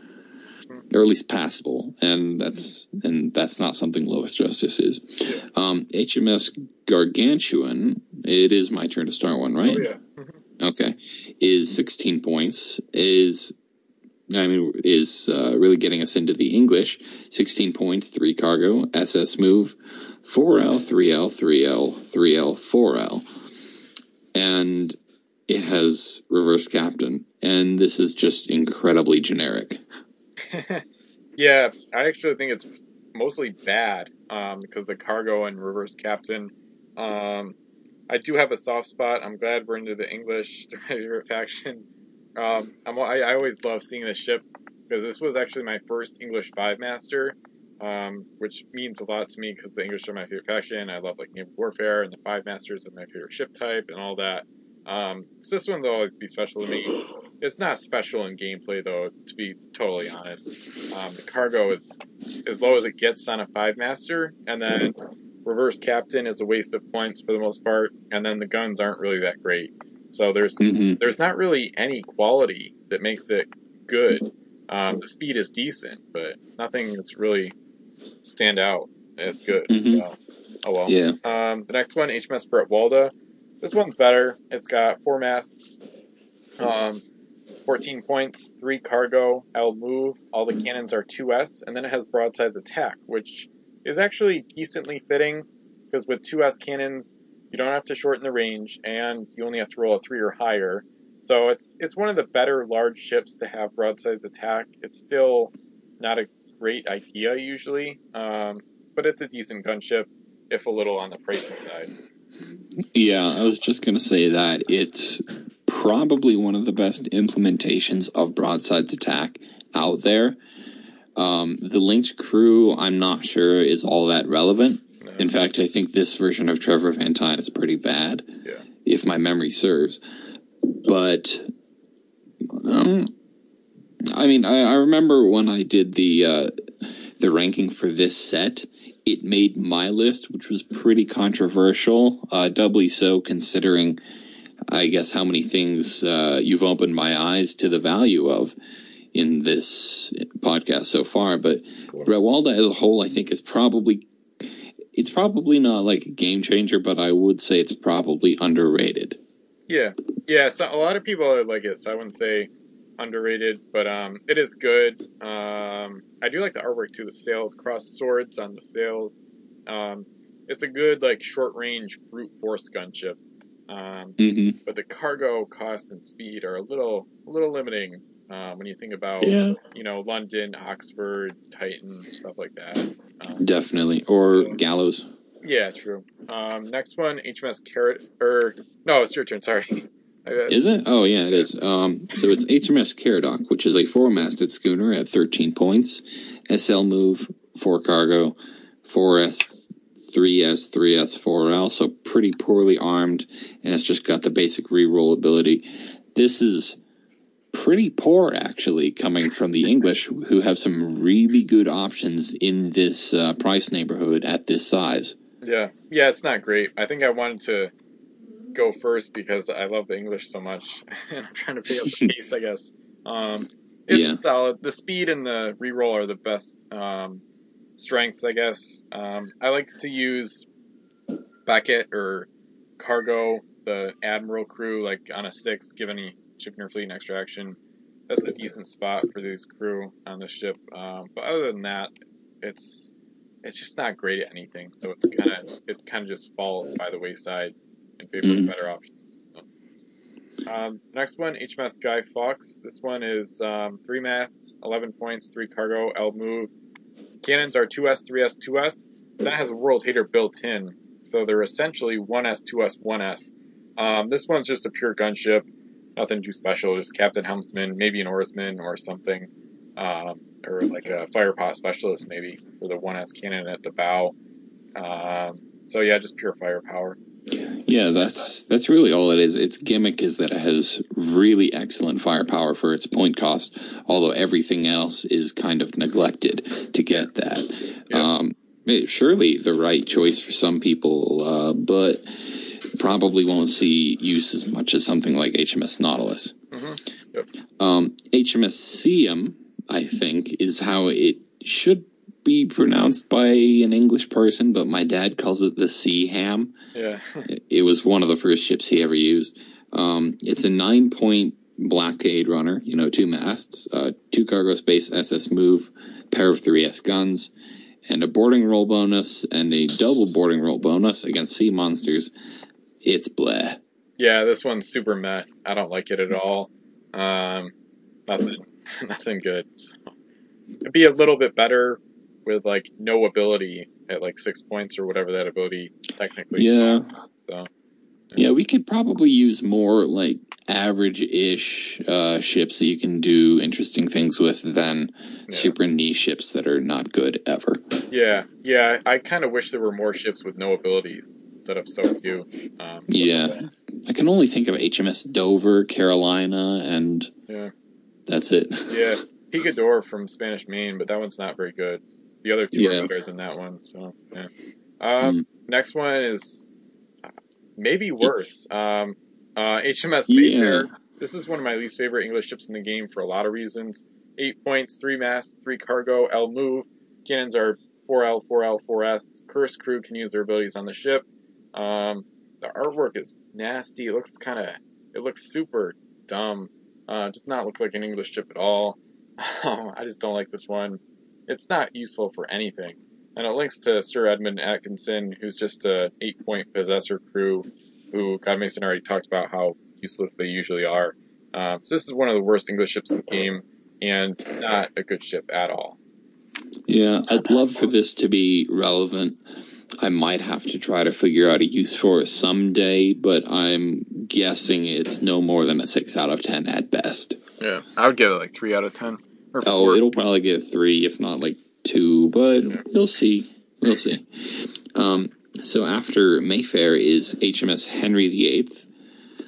I'm not going to sing the song, so don't ask. Okay. It's a 3-masted schooner, 10 points, 2 cargo space, SL move, 3S, 3L, 3S. And then a faction bonus. It's time for my meme. How much I hate faction bonuses. All right, you can pick it up now. Okay. Yeah, this one strikes me. It's just like a speedy, mid-sized warship. The cargo is too low to run any gold. So I just use captain and usually a helmsman too. Then you got really fast speed. It's kind of just a good first strike gunship in larger games. There's way too many better options at a lower build total to use it though. Or even better ships for the same cost. HMS Nautilus is almost identical, but has better gun ranks. Yeah, that's exactly what I mean. Yep. The next one, HMS Bath. This one's kind of fun. 12 points for a 2-master, but you get 5 cargo, L move, 4L, 4S cannons, and it's got the home island raiding ability. So you can dock on a home island, load of treasure. I kind of like this one. I think it's a slightly underrated ship. It's pricey to run gold with.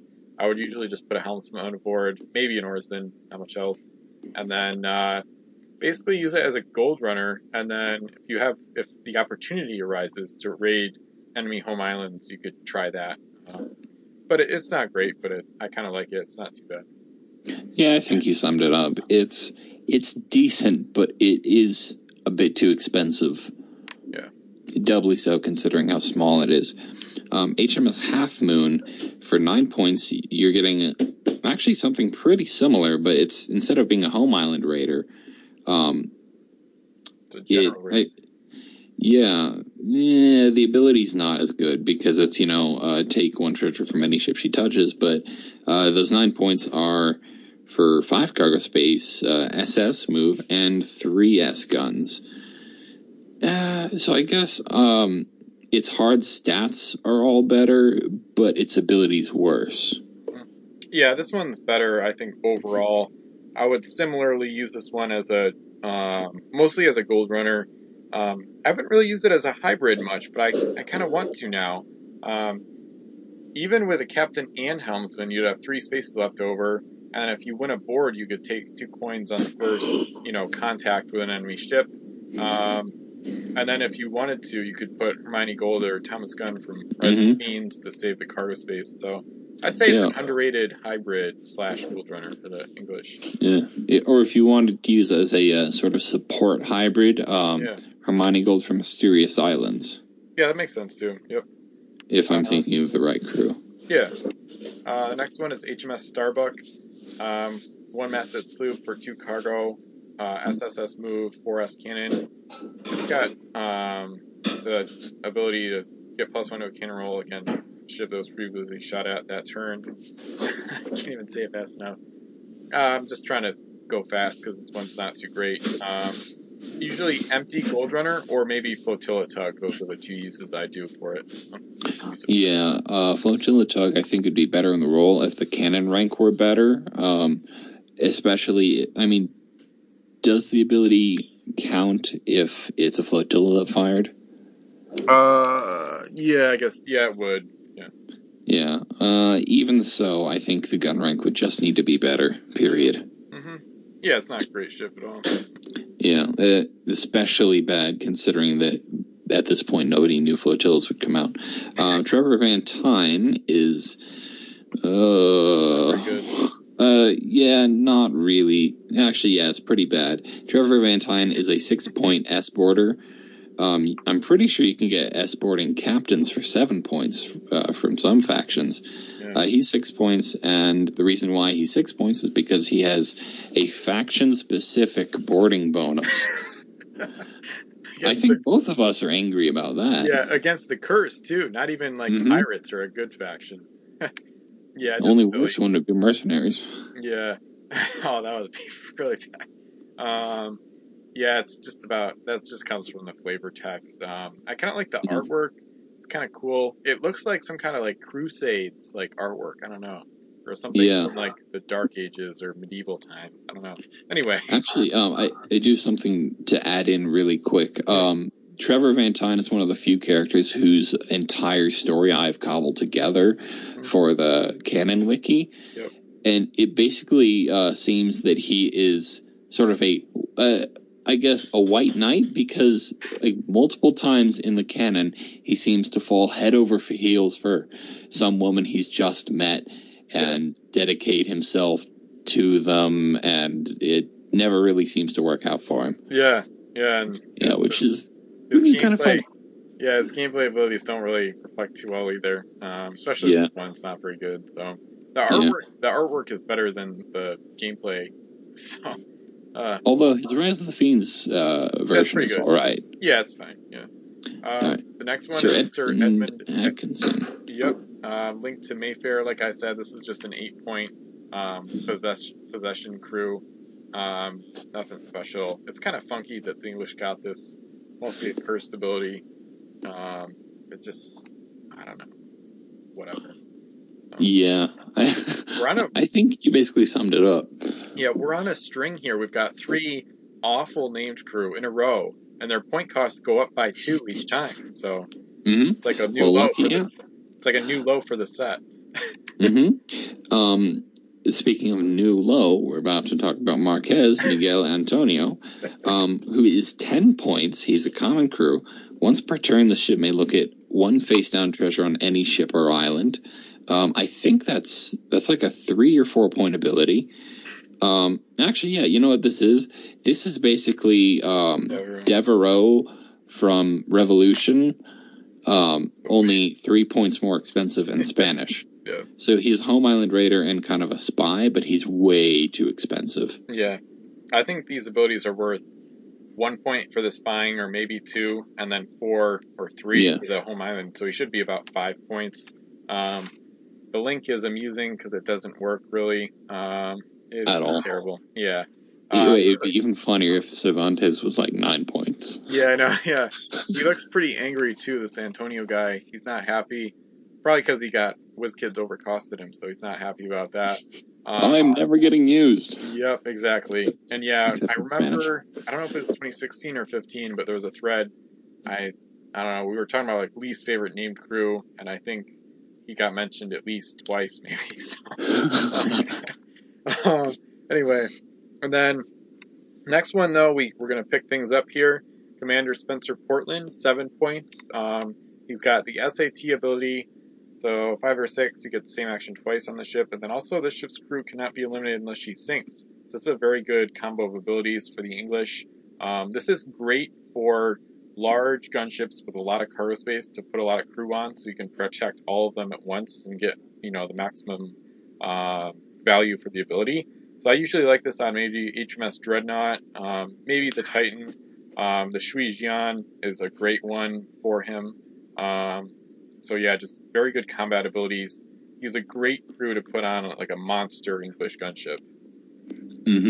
I've even used a sibling of this crew. OE Montana Maze is basically the same thing, except he links to all American ships. He is magnificent on the USS Layman. And to help me speed it along, we'll jump into Jean de Sailly, I think it's pronounced. We're now, I think, getting onto the French stuff. Black Mark for 6 points, and this is another L mover with the link to La Richelieu.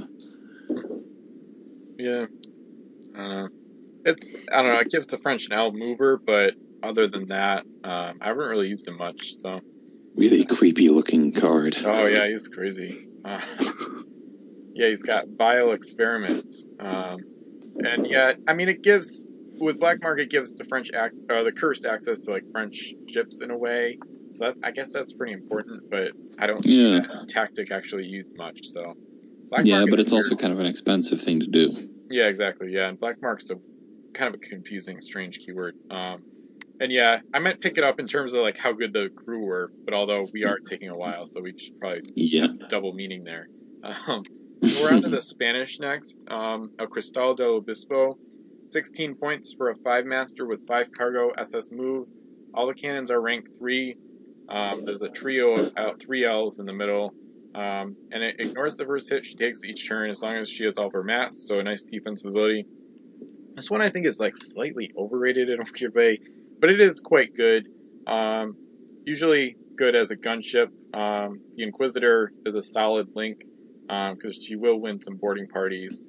It could be used as a hybrid too, so a pretty good 5-master for them. Yeah, a pretty decent ship overall. It's a shame that it has that ability because it fails to make use of one of Spain's most interesting unique crew. But aside from that, yeah, it looks to be a decent hybrid, and I'd probably just throw on Rise of the Fiends Louison. Yeah.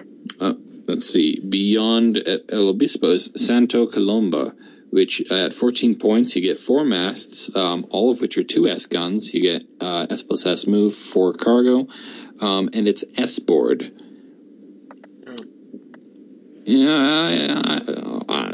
I guess it's kind of a middling hybrid with an okay ability. Yeah, it's a decent gunship. It's kind of like a better version of the Brett Walda, in my opinion, because you have better speed and 1 more cargo with an ability that's, I don't know about better, but slightly more useful in my opinion. It's a good gunship. And then it does have a link that's totally silly though, because the linked crew also has S-board, but oh well. So the link doesn't even work at all. But pretty good gunship overall. So, wait, the linked crew has the same ability? Yep. WizKids. The next one is El Rafael. This one's kind of like the Spanish version of HMS Caradoc. 4-masted schooner, 5 cargo, L move. Cannons are 4L, 3L, 3L, 4L. Schooner, +1 to cannon rolls against the cursed. Nothing special here. I don't know. I don't really mind this one. I've kind of a soft spot. I might write a review on this one. I like the thought of like Captain Helmsman and then putting on some equipment or something, or maybe just Captain Helmsman doing a hybrid role, but it's nothing special, but it's okay. The real mark against it as a hybrid is that it's just not well armed enough. Yeah. It has multiple rank 4s, and that's really hard to excuse on something that's meant to be a hybrid. Yeah.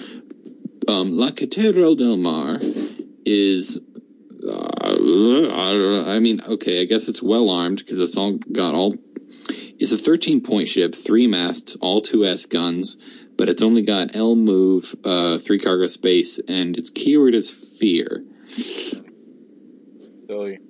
I don't know. It's okay. It's overpriced as like a pure firepower ship, is what I see it as. So. Yeah.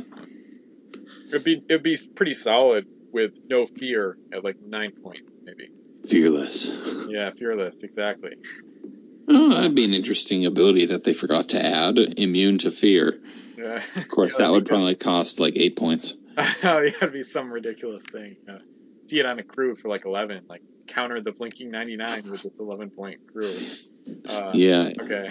It's the Return to Savage Shore version of Ralph David. Yeah. The next one is Santos Romanos. 2 point, or no, not 2 points. 2-masted ship, 11 points, 2 cargo, SS move, 3S cannons. And it eliminates 2 masts with 1 hit, but I don't really like that on small ships because they're so fragile. It reminds me of like a long ship, but it's just not that good. I'd much rather get something like the Monte Cristo, the next ship. Better firepower, in my opinion, same cost, better durability. So. I would like to mention, though, you're not entirely wrong about it being 2 points if you read it as being Roman numerals. Oh, but I do have a little bit of a soft spot for these types of ships because I like the idea of a very small package housing a lot of firepower. And, I mind maybe a World Hater captain plus a musketeer is an okay setup. Yeah, that makes sense. Yeah. Yeah. But as you were saying with El Monte Cristo, which is 11 points, 3 masts, 2L, 2L, 2S, L move, 2 cargo space, and World Hater, that's another surprisingly punchy, cheap support gunship. Yeah. Yeah, this is one of the older ships in my collection. I have a bad history of these falling apart. I have a bunch of duplicates and they all like broke. It's like, I don't know, it's like a really fragile ship. Just for anybody who's about to build it that's listening. But yeah, it's just pure firepower, kind of like the Guy Fawkes the English got. Super good firepower and absolutely nothing else. So basic, but good. The next one, El Cervantes, 3-masted schooner, 11 points, 5 cargo, L move, 4S, 4L, 4S cannons, has schooner keyword and then S exploring. So if you're within S of an island, you can mark the island explored without docking at it. And then it becomes unexplored in regards to all other players. This one I just see as kind of a boring gold runner that could use the S Explorer once in a while, send her out to like the faraway islands with a helmsman, but she's not really fast enough to take advantage of the ability, so not a great ship. Yeah, and the problem is if you do use her linked crew, which is kind of an okay pairing, you end up with the problem that you can't put a helmsman aboard because you've got 1 point left. Yep. Yeah. She's just kind of forgettable. El Martillo de Dios is a 2 point, or not 2 point, I've just done it, only this time it's actually 8 points. 2-masted ship, 4S, SL move, 3 cargo space, and +1 against ships previously shot at that turn. It's a good-looking ship, but it's also a terrible ship. I don't think it's terrible. I think it's good as like an empty gold runner, but nothing else. I don't see any reason to put any crew aboard, so they still have better options like La Monarca, but if you're short on Spanish gold running options, just send it out emptied and it's not going to be too bad. So yeah. The next one, El Pulpo, 2 masts, 10 points, 3 cargo, L move, 2S, 3S cannons, and then it's got a boring bonus, +2 against sea monsters, kind of like the See Him, just not very good at all. So I don't like this one. Reminds me of the Strawman too. A little better, but not very good. Yeah, that's really all there is to it. It's not especially well armed. It's kind of expensive and has a bad ability. Yeah, and it looks bad too. Yeah. I'll jump onto El Raton next, which is one of the cheapest ships in the game. This is a 2-point ship. It's a one-masted sloop with a 5L gun. Only one cargo space. SS move. This ship cannot carry crew. It's actually 2 points. This is like our Albatross we were talking about. Yeah. Oh God. Yeah. Okay. I would like to say I can see this ship being a sort of okay empty gold runner, provided you have Savature's Master Bianco in play, because that would give this 2 cargo spaces. Yeah, that's a fair point. And also, it's not a great idea, but if you're really running low on points and you need firepower, you could do a flotilla. You could do Diablo with Raton for just 9. It's not a great combo, but it's like one of the cheapest flotilla tugs you could actually use. At a reasonable speed. It's not quick, but it's an okay speed, and it's pretty good firepower for the cost. Yeah, overall, yeah. Next one, the Inquisitor. Kind of a dramatic Spanish crew. He has Black Mark, and then the Massacre ability, like White Crew. So if you win a boarding party, you kill all the crew on the enemy ship. It links to a bunch of the ships. Probably the best one is the Cristal del Obispo, the 5-master. We both agree that this ability should have been 5 points or so, or you think less, but it should have been cheaper either way. 7 is too much. So. Although this one does have Black Mark, whereas the White Crew didn't. So it's probably a slightly better crew by virtue of having that as an option, but... Yeah, the Curse could get some Spanish ships, I guess, like the Acorazado, I guess. Oh, wait, that's an idea. Yeah, that'd be weird. Strange. El Curse de Acorazado or something. Or the San Cristobal. That would be interesting. Yeah. It'd be very interesting. Don Osvaldo Guillen, I think. Yeah. I think that's how it's pronounced. Captain with S-board. And as you pointed out, his link is absolutely terrible because that ship already has S-board. Yeah, so the link is bad. Yeah, there were a bunch of Captain S-boarders. It's alright. I just don't emphasize S-board. It's nice to have, but I don't really go out of my way to use it unless I'm using a 10-master with like Captain Nemo aboard or maybe a Switchblade, something like that. The next one is Professor Severus Snape. He's 3 points. French crew, Black Mark keyword, and then the reroll ability, which is nice.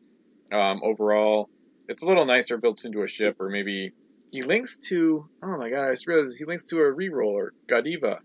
So yeah, and this is another weird flavor. There's a lot of weird flavor text in this set, which makes sense because it's when the curse were introduced. He talks about how he's going to deliver Lady Godiva to the Voodoo King. But yeah, overall, it's another instance where Black Mark allows the curse to use some French ships. But yeah, reroll is good ability. So it's also you could say that this is a way for the curse to get a reroll. Yeah. Maybe. Oh yes, exactly. Yeah. Great point. Yeah, this is one of the other crew where I have managed to compile basically the story of him and all the characters relevant to him, but in the interest of time, I'll say go check out the wiki. Alright, so next up, no, not the Firepaw Specialist, Le Charlemagne, which is what I called my dog Charlie for some time. It's a 5-masted ship for 15 points, 5 cargo space, SS move, 2S, 2S, 3S, 3S, 3S, so it's not awesome armament. And it gets a pretty mediocre ability, which is, boarding roll bonus, and then +2 against sea monsters. The French have better. Yeah, it's not great. It's, but it's pretty decent. It's okay as a hybrid. The armament is decent. It's just yet another good French 5-master. They don't have a lot of standouts in that category, which is fine. So I kind of like that. Yeah. The next ship is much more interesting, though. Yeah, absolutely. La Course is 4 masts, 17 points, 4 cargo, L move, 3S, 3L, 3L, 3S cannons, and then the ability of El Acorazado, 2 hits from the same shoot action are required to eliminate one of the ship's masts. So kind of like their version of the Acorazado, cheaper and smaller and not as offensive, but still a good ship. Very good, especially in the larger games when you can really beef her up with crew and protect her adequately. Yeah, she's pretty cool, though I do wish the French had a better crew selection. We did talk about this recently. They do have some really good stuff, but they also kind of lack anything unique. I think I've heard somebody describe them as kind of the least interesting faction. Yeah, I think she's a pretty good ship, let down by the fact that she would be better if she had more interesting crew options. Yeah. I think they're decent. They have just enough to be quite competitive. I would put like Rotator Gentile de la Bourbonnais or maybe a SAT Captain or SAT or something like that. Yeah. Up next is, I'm sure your favorite ship in the set, Le Bonaparte, which is, I guess we can simplify it by saying this is a 4-masted schooner, 16 points, all rank 3 guns, average cargo space, SL move, and it is one of only 2 4-masted ships in the game that has the ability that they can't be shot at by ships with an S of them. Yeah, it's just silly. Oh well. It's a game breaker. Yeah, it's pretty awful. Yeah. It's kind of, I don't know. On one hand, I wish it was only on ships like 2 masts or less, but even then, it just delays the game to try to measure out the move actions and stuff and try to keep track of it, like whether or not you're in range with outranked guns and stuff. It's just such a headache that I think they probably would have been better off with not doing this ability in the first place. So, oh well. The next one, not going to pronounce it. 3 masts, 10 cargo, 4 spaces, L move. All the Wait, did you say 10 cargo? Oh, cargo. 10 points, 4 cargo. That would be the French bout one. 4 cargo. All 3 guns are 4Ls, and then it has SAT built in, which is really nice. And then it has a link to Godiva, who is a reroller, so it's a nice link. I think this is one of the most underrated French ships in the game. Maybe not overall, but in terms of French ships, kind of a hybrid or just potentially a very fast gold runner with a helmsman and SAT with reroll. And even with just reroll, you have a 55% chance of an extra action-ish. Yeah. So I guess you could say, reasonably often you'll be moving LL. And that's not all that bad, all things considered. Yeah. Although you use your limit keyword. Yeah, you could do helmsman, and then the reroll is free in this case. So you have, for 12 points, you have a ship with 3 spaces open, moving LS rather often. So it's pretty good. Yeah, if you wanted, I'm sure it might be of some value to have a sort of proximity explorer, but that's, of course, of questionable value. Yeah. Next is Le Républicain, which is actually a pretty solid ship because 7 points gets you a 2-masted blockade runner with a pair of 2S guns, SS move, 2 cargo, and ramming cannot eliminate the ship's mast, which is more useful the smaller the ship gets. And this is almost as small as it gets. So it's a pretty decent, definitely fitting defensive ability on a well-armed ship that's just kind of an excellent little support gunship.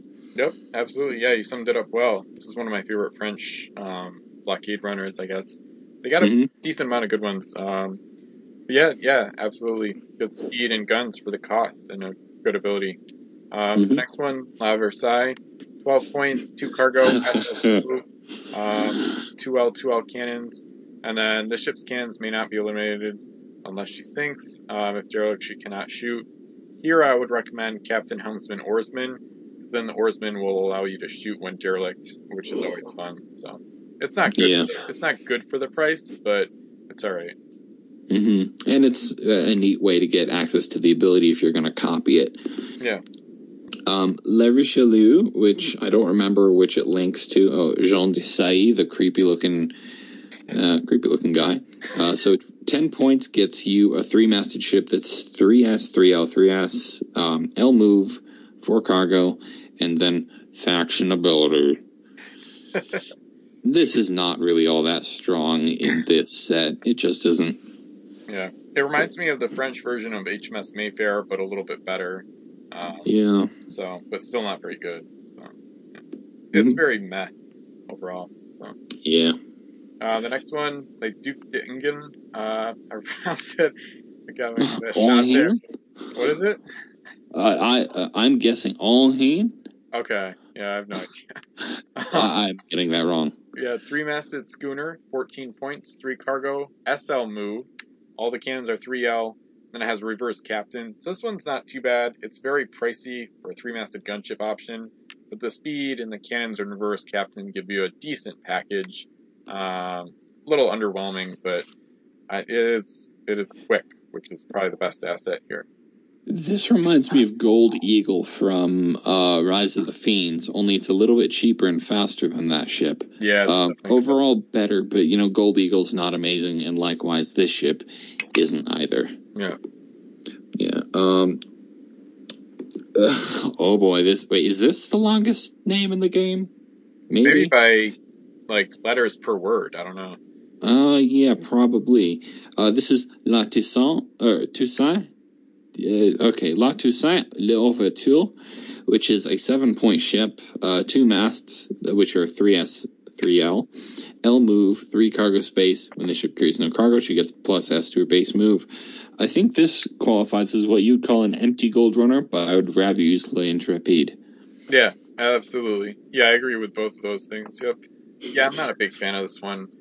It's not as obvious an empty gold runner as seeing the other ship's visibility because the cannons are actually decent. So you could do like a little support gunship, but it's not. It lacks a good role. It's not a very good ship. I would much rather use, for the same cost, Le Républicain as a support gunship. Yeah, exactly. Yeah, me too. Yep. The next we spend more time talking about the name than its ability. The next one is Le Rochefort. This one's a 1-masted sloop, 5 points, 3 cargo, L move, 3 L cannons. And then, once per turn, this ship may look at any 1 face-down cargo on any ship, which is a nice ability. I like this one for the deal. I don't really know what crew I would put on. Maybe just a helmsman or nothing. But 3 cargo spaces for 5 points and a decent ability and a reasonable cannon. I think it's a solid package, actually. It's a little bit scattered, but you can't ask for much more than this for 5 points anyway. Yeah, exactly. Yep. Mademoiselle Godiva is a... we were talking about her earlier. She's a 0-point re-roller, and she's linked to both another re-roller for some reason, and La Heroica, which we already covered. Yeah. So should I just move on to Blackwatch? Yeah, I think this might be Lily Potter, if you think about it. Yeah, actually, she looks just like Lily Potter. Wait, only not like redheaded. Yeah, not quite. Thematically. Oh man, oh no, it's only a matter of time until somebody does a Pirates of Hogwarts set. Oh my god, oh, we shouldn't have given the idea. Oh well, too late. El Cazador, please no. Exactly. Okay, the super rare is going to be the monster that lives in the lake. Oh my god, yeah. Yeah. Alright, anyway. New treasure Fluffy. Yes, exactly. I'm going to make this set now. I'm going to just to have fun. Yeah, just as a joke. Yeah. Oh man. Custom ships will be busy, but that's good. So now we're into the Americans. The Blackwatch is one of the best pure firepower deals ever. 16 points gets you a 5-master with 4 cargo, L move. The cannons are 2L, 2L, 3L, 3L, 3L, but then it has a world hater. So they're essentially 1L, 1L, 2L, 2L, 2L, which is wicked good. Especially for the cost. Yeah, very powerful. I like to put Captain Helmsman at a minimum, of course. This is a good ship to use with equipment, the L range, and then accurate cannons like fire shot, exploding shot. But you could also put some American named crew aboard to make it even more devastating. So. Yeah, like you could just put on one of their Eternal crew and give your opponents an incredible headache. Yeah, you could just do like Ralph David and an oarsman to guarantee yourself that the ship won't be captured, which is always kind of a concern with ships that you hope to use Eternal on. Yeah. I also love the artwork too. I think it's really awesome and mean looking in a good way. Yeah, cool. It's kind of unique because as far as I know, all American ships prior to this set were all sort of light colors, and then along comes Blackwatch, which has all the star motifs but is black. Yeah, the black sails is like piratey almost. Yeah. Yeah, this is one of their best ships. Kind of hard to argue. Yep. After that, Pickwad, which is, I'm pretty sure, a reference to Moby Dick. Yep. But not a terrible ship in its own right, but 14 points, so 4-master, 2S, 3S, 3S, 3S, 5 cargo L move, and then unfortunately it gets boarding roll bonuses against ships and sea monsters, which is just bad. Yeah. Yeah. This one's okay. I had a friend that liked this one. He used it pretty effectively. The book, you mean? What? Like the book, you mean? Oh no, not in this case. But it's decent. I do like the cargo and that 2S cannon at the front. This is a ship I feel like would be good with like specialists and equipment. Put a firepower specialist on that 2S cannon. You got plenty of cargo to go kind of crazy with, extra weaponry, like Firepot Musketeer, Captain Helmsman, Oarsman, or something. But the next one is Paul Revere. I absolutely love this one. It's one of my favorite American ships. I fell in love with her during Economy Edition when she performed quite well for the Americans. It's a 4-masted schooner, 15 points, 3 cargo, SL move. Cannons are 3S, 2S, 2S, 3S. And then along with the schooner keyword, it has S-board, which I don't love, but built into a ship, it's kind of neat to have. It's definitely not a Gold Runner at all, or a hybrid, but it's just a pure gunship.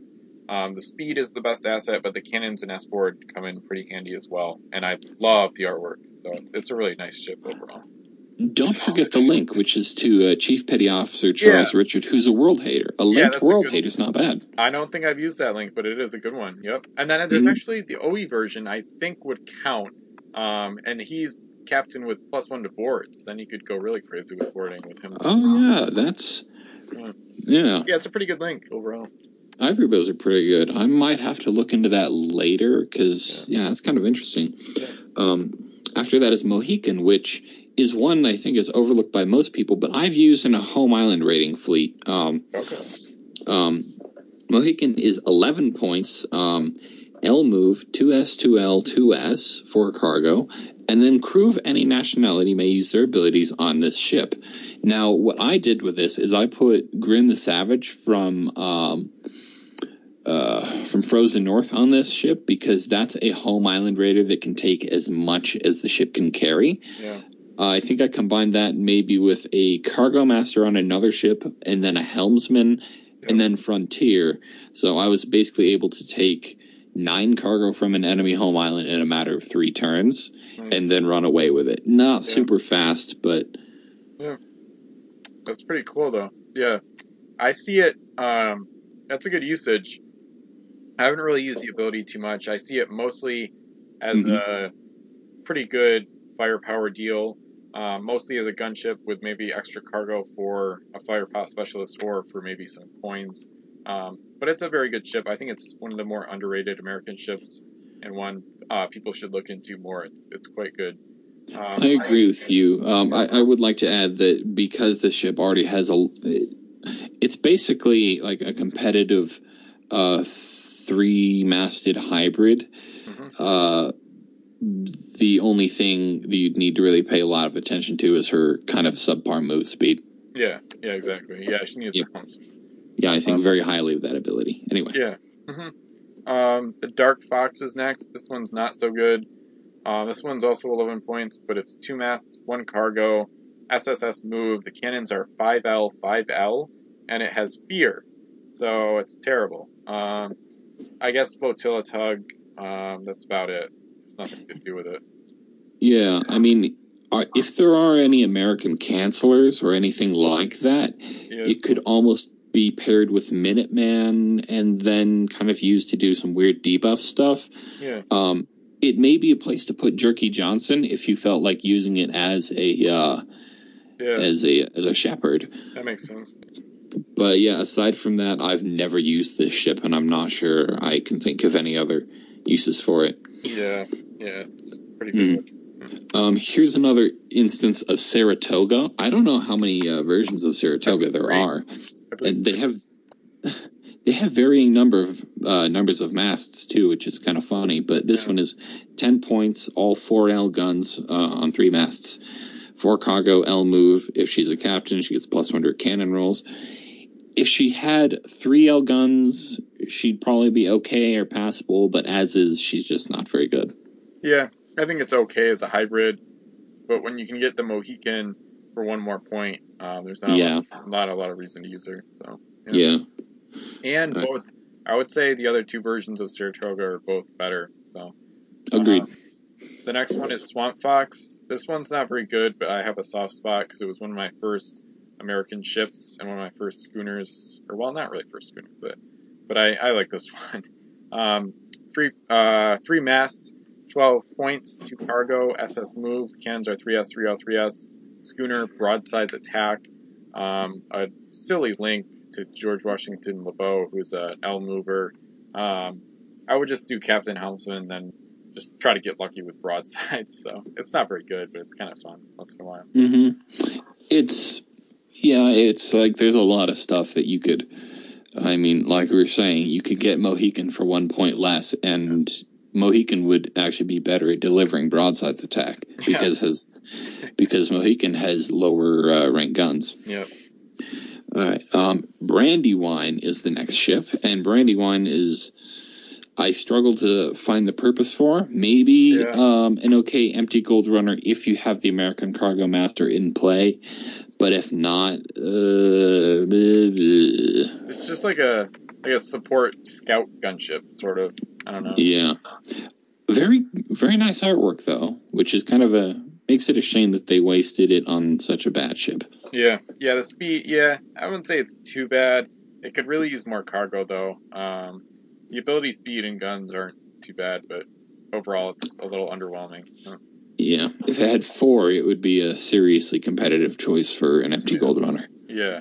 The Hessian is next. The Americans get a sloop with canceling, which is important. Once per turn, one crew or ship with an S of the ship cannot use its ability that turn.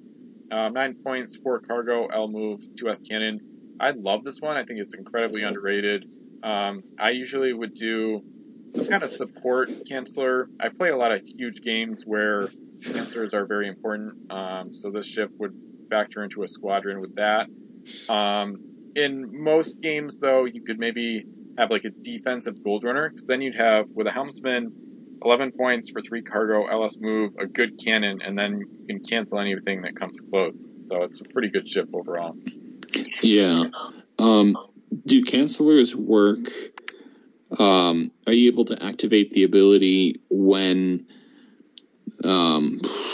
it's not your turn? Yeah, like when a captain comes into range. Yep. Oh, interesting. So somebody go, oh, well, I'm gonna blast you out of the water, and then you go, you've activated my trap card. Yep, exactly. Yeah, that's. I wonder if I have that ship, because that would be a fun one to use. Yeah.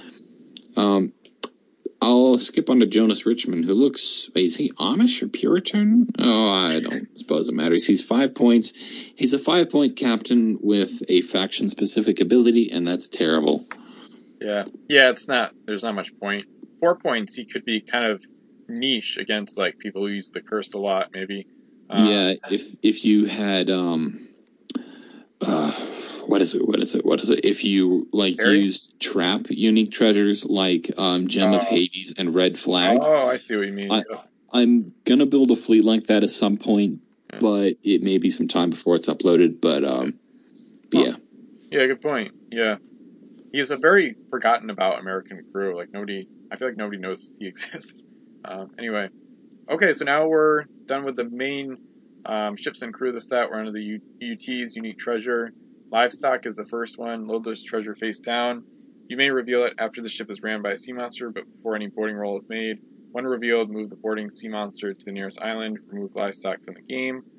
It's just awful. Wolf wrote a review about it. You could check out for more information, but it's just a terrible UT. So I'll be right back, by the way. So you can just keep going, too. All right. Yeah, as Ben said, livestock is really bad. Not only because it's niche, even assuming that there are sea monsters in play, but, that kind of relies on sea monsters to be in play, which they usually aren't because they're kind of not good. Martyr's Amulet, we were talking about niche abilities. All cannon rolls made by cursed ships against this ship are reduced by 1. Yeah, this is another one where you kind of have to rely on there being either certain... it's a faction ability in Unique Treasure form, and that's its problem. So I'm going to skip from that onto Monkey's Paw. Once per turn, when an enemy ship is given a shoot action to shoot at this ship, her controller chooses one of her cannons within range. That cannon automatically hits. They did something on the inverse of this in Mysterious Islands. This is kind of an interesting Unique Treasure, but also because it's situational, it's not going to be used all that often by anyone. If you want kind of a nasty negative ability, you're more likely to go with Wolves or Missionary. There's a heck of a lot of kind of much nastier stuff to inflict upon people, even like Albatross or Pandora's Box. I basically can't really see a use for Monkey's Paw. Yeah, it's okay. I actually used it in CG1, Campaign Game 1 on Vassal. You can actually use this with Carbon Charlie to turn it into a cannon, which is really weird. Wait, what? What? It just says treasure. It doesn't say treasure with a gold value. So you can put negative keys that are still on the ship and put them, I don't know, you can turn the Monkey's Paw into a metal cannon, I guess. So, yeah. That is interesting, although I also kind of... how much value is there in putting in a weird situational UT that just to turn it into a gun? No, it wasn't on purpose. It was, I think Xerix put it into the mix, and then... it just kind of... It happened. Yeah, exactly. And then my English found a bunch of them. I think I did it with something else, too. I can't remember what. And then I had Carbon Charlie on the Dreadnought or whatever to make a ton of cannons, and I was like, well, I can do this with the UT, so it's a good way to eliminate it. Because some of them say they can't be unloaded, but then if you eliminate it, that's not unloading it, and then you get rid of it. So it's kind of a nice counter, I guess. Interesting. Very, very niche, but still kind of cool. Yeah. Yeah, Martyr's Amulet, I don't think I've used, and I said it was a faction ability in Unique Treasure form, and for that reason, it was garbage. Yes, and it's not very interesting or good. So, yeah. But next up is Witch's Brew, which I read and I went, this is something I wish I'd put into my Foghopper fleet. Well, you still could edit it, yeah. Yeah, it's cool. Because it takes the whole action, which makes it a little bit tougher. Oh yeah, instead of.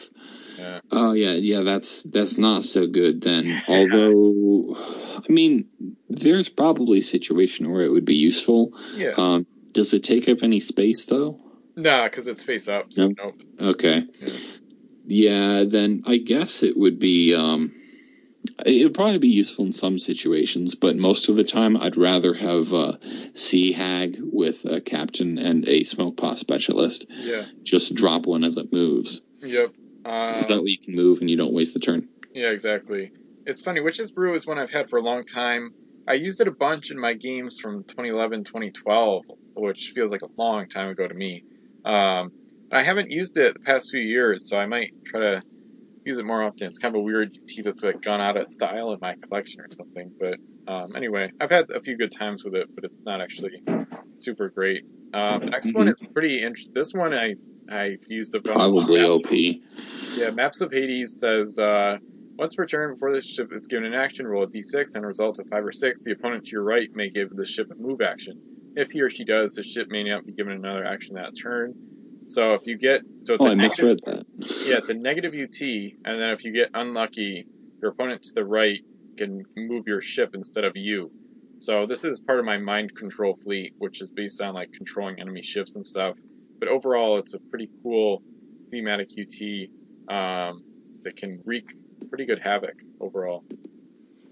Yeah, I mean, I'm kind of glad that somebody's looked into that form of gimmicky fleet, because I think you said it's turned out to be pretty effective, which is kind of nice to hear, because there are a lot of gimmicky fleets that don't work at all. Yeah. Yeah. Yeah, I'm going to make that gimmicks for the win thread at some point, but I haven't started it yet. So.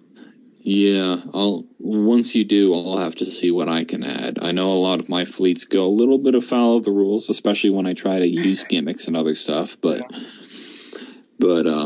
anyway, Holy Water is no enemy ability can affect this ship or her crew. So it's like an anti-canceller, and it's probably pretty effective in big games, I'm guessing, provided that it's found by a ship that can use it to good effect. Kind of, yeah. I haven't used it a ton. It's like Davy Jones' Heart from the Caribbean set. I will say these are incredibly confusing, these two UTs. Wolf kind of outlined, I think, for the first time, basically, some of the errata around them. It's very, I don't know, it's pretty confusing what is affected by this and what is not. I kind of just stay away from it because it's kind of weird. I don't know. There's a lot of gray area, and it leads to a lot of rules questions and stuff. So I think they either should have worded it differently or maybe done something else with it. It's kind of weird and confusing. So it can still be pretty good defensively, but it's kind of just a headache in my opinion. The next one, Sunken Treasure. This one I don't find very good. When revealed, roll 2d6.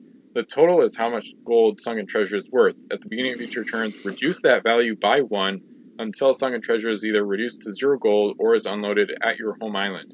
Sunken Treasure takes up 2 cargo spaces. So, just haven't used this one a lot. I don't really want to. It's not loaded face down, so you have to take it if you find it, which can be pretty debilitating because it takes up 2 spaces. And you're totally relying on the luck. I mean, immediately you think, ooh, I could get 12 gold, but realistically you're going to get like a roll of like 3 and 2 for 5, and it's going to go down. So you're much better off taking 2 regular coins most of the time. So I don't really see this as a positive UT. I almost see it as like a negative.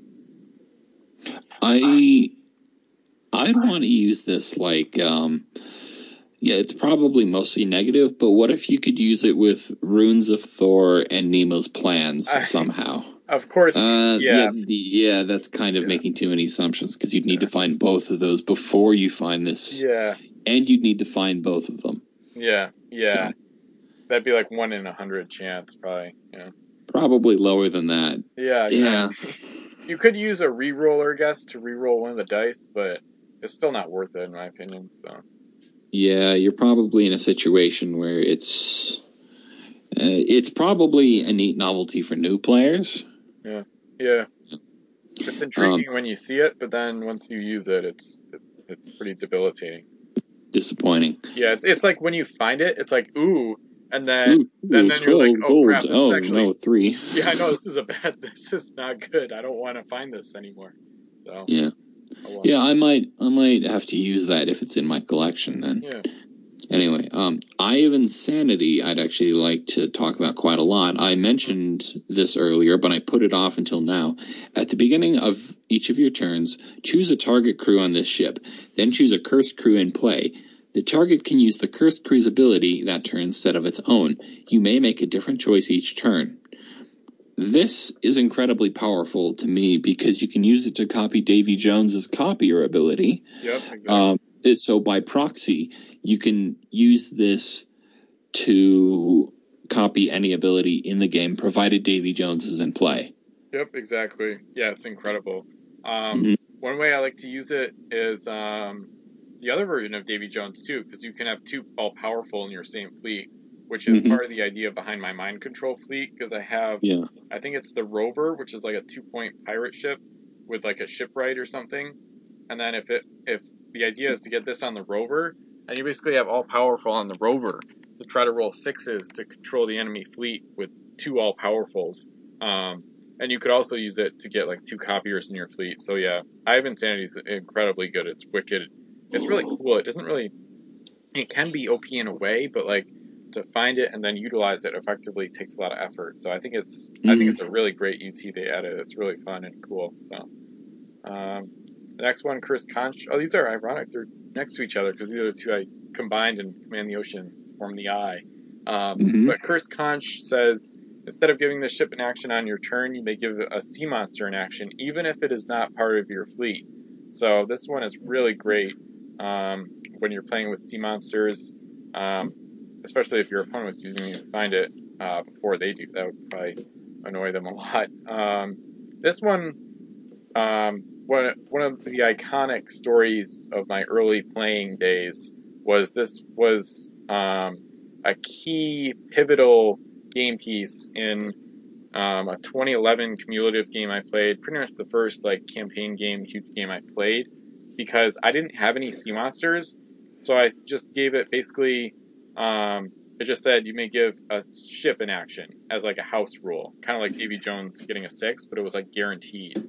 So so it was like super powerful, and like almost every faction in the game like fought for it and stuff, and this UT alone like triggered like this chaos like end game. It was amazing. So I love that game so much. It's one of my favorite battle reports, but even with just sea monsters, like it says in the text, it's still a pretty cool UT, and it can be powerful depending on what your opponent brings to the table. And then, are you there or no? I think you got cut off again. Okay, so we're back. I kind of hope that line made it in. Oh no, I don't think so. Okay. So we're making jokes about how we seem to be cursed tonight because we're encountering a lot of technical difficulties after trashing the cursed in their ships and sea monsters. Yeah. So. Yeah. Yeah, I think you said it all, and I might have had something to say, but I've forgotten it. So yeah, Curse Conch is, as you were saying, it has a potential to be crazy effective if you make that house rule with it. Yeah. But I'm not sure I'd use this if I were using, say, a sea monster fleet, even if it was, one built around giving my own monsters extra actions, because of the potential of an opponent finding it and turning it on me. Yeah, exactly. Yeah, I'm not really a fan of deploying UTs that don't have that have a strong chance of affecting me negatively. Yeah. Yeah. And then probably the most important UT out there for sea monster enthusiasts, Chariot of the Gods. Place this treasure on the nearest sea monster. It may now be assigned 1 crew per the transfer rules, which has a lot of really interesting potential, I guess you could say. Yeah. Yeah, this one, I've hardly used it at all, I don't think at all. I don't remember if I have it in my physical collection yet. And the Vassal module doesn't have sea creatures yet, so. But yeah, it has a lot of potential, so I just haven't used it. So. Yeah, actually, wait, that reminds me. Something I'm not sure I've asked. I might have. But if Chariot of the Gods is in play, and somebody finds Pandora's box, doesn't matter who, are you allowed to bring in is somebody who didn't play Chariot of the Gods allowed to bring in another copy into play and basically put it on a sea monster immediately? Yeah, that sounds right to me, because Pandora's box, you can bring in pretty much anything. So yeah. I'll check the code real quick, but yeah, that's basically legal. Yeah, and likewise, I'd also want to know if it does say in the code, if somebody who played the original copy of Chariot of the Gods can bring in a new one. That one I'm not so sure about. Yeah, it looks like it. A UT chosen for this ability, Pandora's Box, may duplicate one that is already in play and or one that has been chosen by a preceding player. The no duplicates rule applies to UTs only when placed in the treasure pool during setup. So if you could get collusion with other players, you could bring in like 4 of them in like a multiplayer game or something. Have like a sea monster war. I mean, I don't think you could really get collusion with them. So I know. I mean, like teammates and stuff like that, or like I don't know, like some kind of agreement. But still, that would allow you to, in theory, have 2 crewed sea monsters in a single game on your own, as part of your own fleet. Yeah. Assuming nobody else is using them, and odds are nobody else is. Yeah. Yeah, so I'm going to have to write that one down, too. But let's see, we're going to have to scroll through all the generic to get to the super rares. Yeah, I'm next. Behemoth is the first of the super rares. 5-segment squid. It's cursed, 19 points, no cargo space, L move. All the tentacles are 2S, all 5 of them. Sea monster, limit keyword, and then the copier ability, just like Davy Jones. So this is the second and final iteration of the copy ability. Here it's not quite as versatile as on a crew, of course, but still quite good. Copying Captain makes Behemoth usually the best sea creature in the game, or sea monster, I should say. You could also copy a lot of cool things like Longship keyword to get 10 cannons firing at 2S, or maybe Namazu's something that hits twice as hard. Yeah, or Namazu's ability. To have 2 of those. That's what I did in Command the Oceans, so it's pretty crazy. Or Fog Hopping. That's a good one too, actually. Yeah, I've actually used this ship this sea monster with a setup built around it. I had a flotilla and one of those ships that eliminates 2 masts with 1 hit. Yeah. I think, but what I did was I copied the extended range keyword. The idea was that I could either strike from afar, or I could hit for basically 10 masts worth of damage. Yeah. But unfortunately, I chose the absolute worst time to attack. There's an enemy using one of my friends was using, I think, Renanoidia. Is that the one, the type that eliminates 2 with 1 hit? Yep. Yeah. Unfortunately, I only landed 2 hits. Yeah. And then he came in and, because I think I'd already taken a hit, knocked out Behemoth. Yeah. Which I was a bit salty about. Yeah. Yep. But yeah, Behemoth, fun fact, is I think the only ship in the game, using the term ship loosely, to have the limit keyword. Yeah, that sounds right. Yeah, I want to say there's a lot of interesting stuff that we haven't quite yet figured out that can be done with this ability. Yeah, I agree. Yeah. But at the same time, wait. Escorting, maybe, while submerged? Yeah, I guess so. Yeah, I think. Yeah, I'll have to look into that. Yeah. Even though that's of limited value. Mistwalker is I think possibly the last unit ever released to get LL base move. But anyway, Mistwalker is a sea serpent, so a 4-segment sea monster, 14 points, LL move like I mentioned, 2L, 3S, 3S, 2S, and it's a fog hopper. It's also got this really cool skeletal transparent look to it. Yep. I integrate this as part of my fog hopper fleet concept. But that's about all I have to say about it. Yeah, it's pretty good. As far as sea monsters go, it's one of the best because of the speed, the guns, so to speak, and the fog hopping ability. It's a nice combo. And all for a cheap point cost. This feels like something WizKids would cost at like 18 points, or 21. Yeah, but 14 is quite playable. It's nice. So it's a really good one overall. Not quite as good as Behemoth. Or Ophidius. What?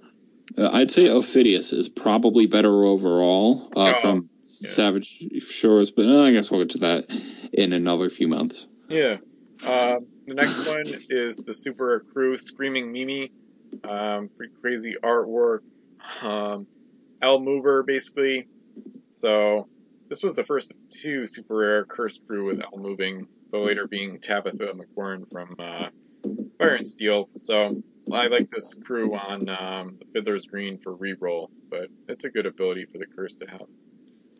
It's interesting how it's linked to such a bad ship. Oh, yeah, I forgot about that. It's linked to a common ship, but it's a super rare crew. Yeah, that's neat, too. Yeah. Oh, yeah, no, a lot of super rare packs had crew that were linked to the super rare ship. Yeah, but not many. But yeah, outside not this one. That's weird. Yeah. The Red Skull is next. The Red Skull is unique treasure from the Super Rare Pack. This ship and any crew aboard her belong to the Cursed Nation instead of their nation. I guess I'll spill the beans. I do plan on using this plus the Gem of Hades with Cursed Faction bonus ships and crew at some point to make a sort of padded out just something meant to sort of sabotage enemy gold runners and make them easy prey for whatever I end up deploying against them. Haven't figured out all the details, but it'll be a bunch of cursed faction abilities. Yeah. Yeah, it's one I haven't really used much, but it is an interesting concept, definitely.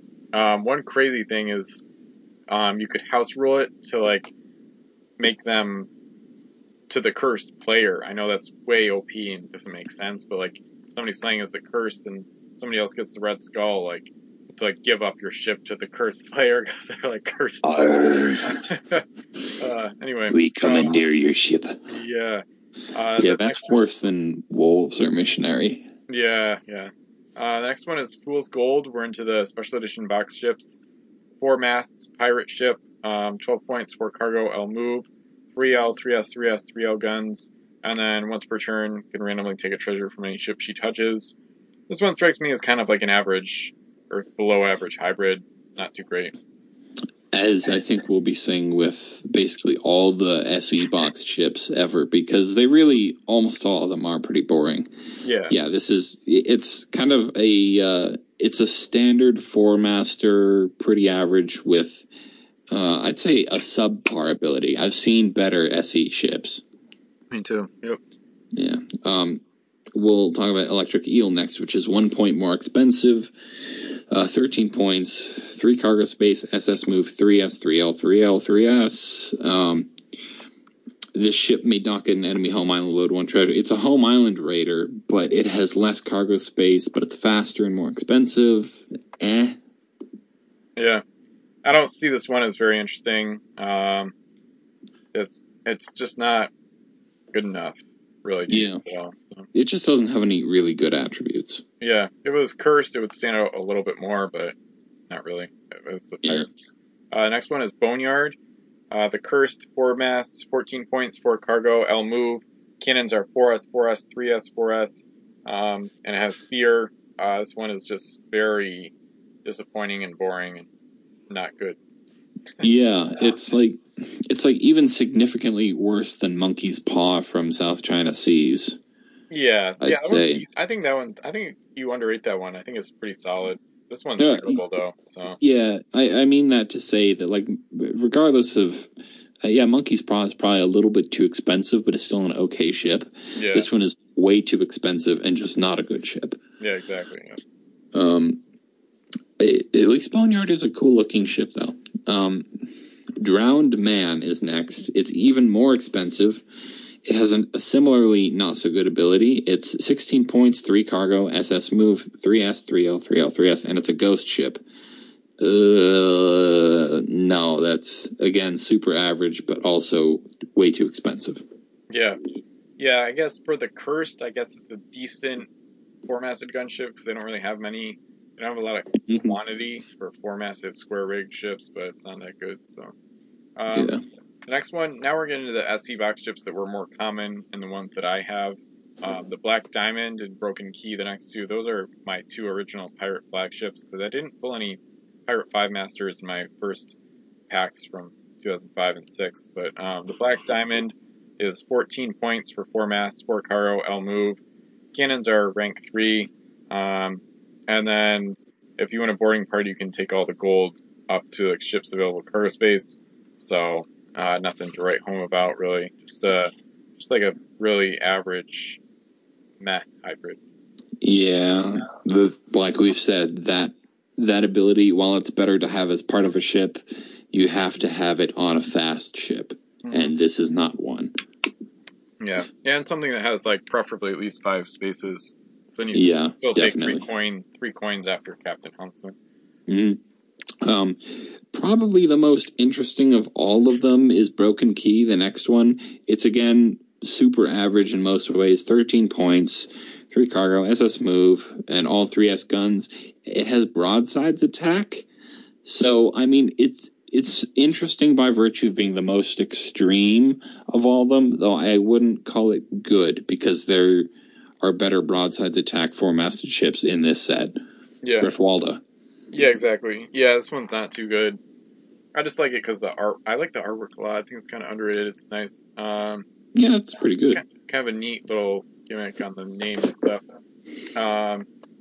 I would disagree with you a little bit. I think the next two are a little bit more interesting. Yeah, you're right. HMS Richards is English, 4 masts, 13 points, 4 cargo, L move, all 3 L cannons, but then has World Hater. Basically, it has all 2 L cannons. So this is actually a pretty solid English gunship. Nothing like the London or Gallows, but it's pretty solid option for them. Yeah, you got me there. That one is it's nothing special for the English, but that's because the English are so blessed with choices in that point cost as far as 4-masted gunships go. And if you look at it objectively, it's still a really good ship. Yeah. And then the last one, I got one like this earlier. Okay, the art on Nightmare is really good. This is like this cloudy, ghostly, tattered ship. Yeah. Probably one of the best implementations of that aesthetic I've seen.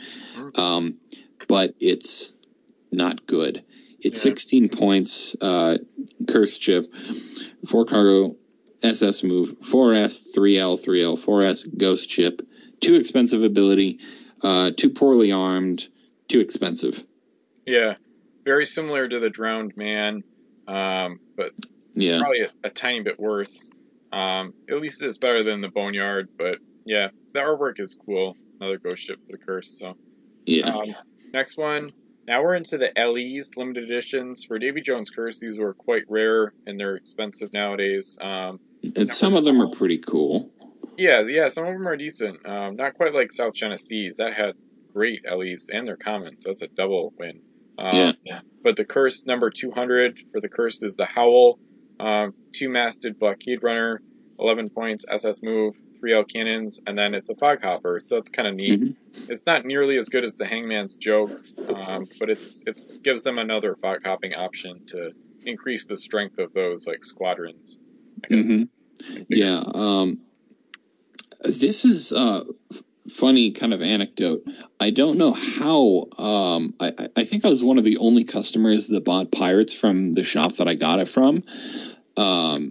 But at some point when I was buying Davy Jones Curse packs, I must have been given, because I was a young kid or something, I must have been given an LE pack, like by the store, complimentary, because I have Howl and I think 1 or 2 of the others that would have come with it. And that was kind of boring. But yeah, Howl, as far as ships go, if you're building a fog hopper fleet, she's pretty much elemental. She's still nothing amazing, but I mean, you can do worse.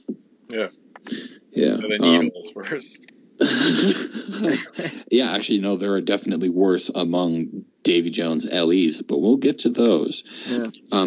El Pluton is a Spanish. So the way these work is, I think it's going to be 6 blockade runners, 6 1-masted galleys, and then 6 turtle ships. I think. That's I might have the order wrong. That looks like it.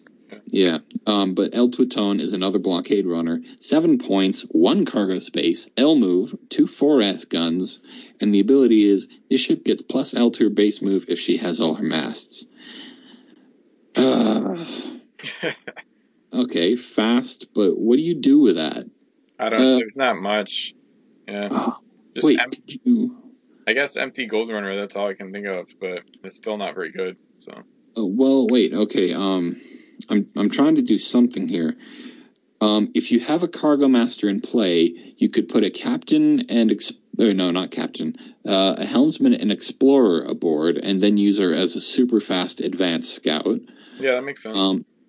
Or you could do just the helmsman, use the explosives UT and then just make her a suicide ship. Yeah, that makes sense too. Yeah. Even then, though, you've only got a 50-50 chance of it working. Yeah. Yeah. Oh, well.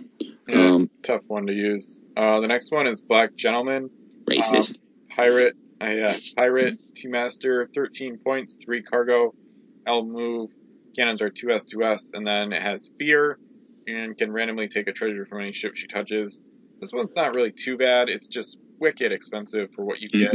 I would put maybe Hammersmith aboard and then have like a little hybrid, but for 18 points, not a good deal. I would say this is one of the least famous ships in the game, because most of these other LEs I've either seen in like a fleet challenge or at least mentioned somewhere. I would say the Black Gentleman's like one of the least famous ships ever. Like nobody's ever heard of it, basically. So I would agree with you, because I get the impression that I've never actually read this ship's stats before. Yeah, I think I only did like 2 or 3 years ago, which for me is weird. So yeah.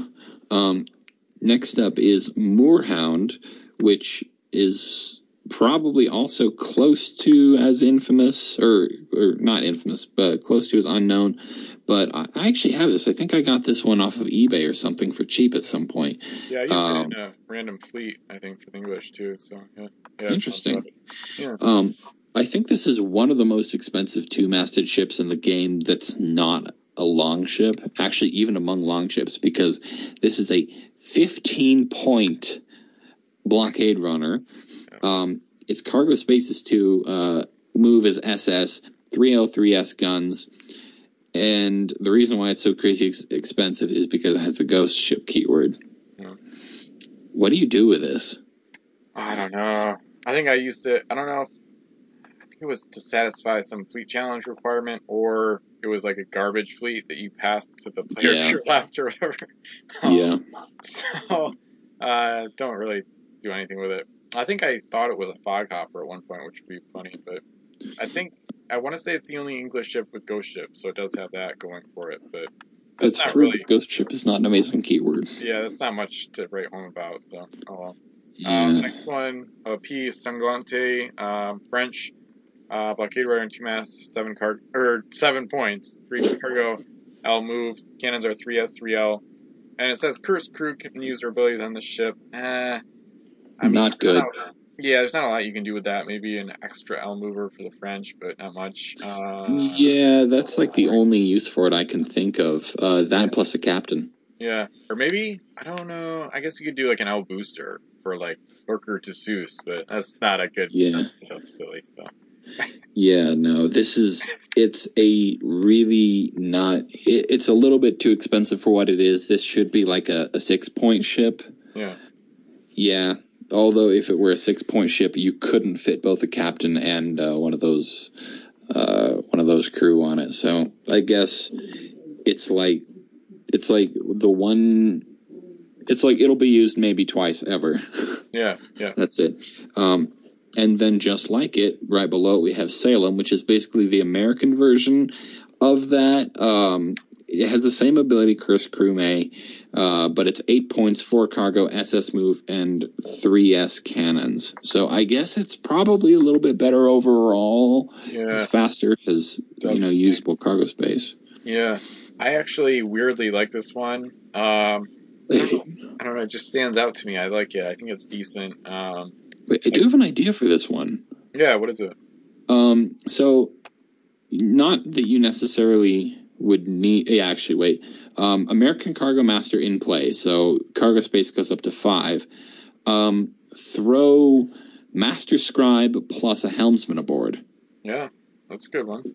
Yeah. Then you've got a really fast Gold Runner that also is leaving... is leaving trade currents in its wake. Yeah, that's a solid idea.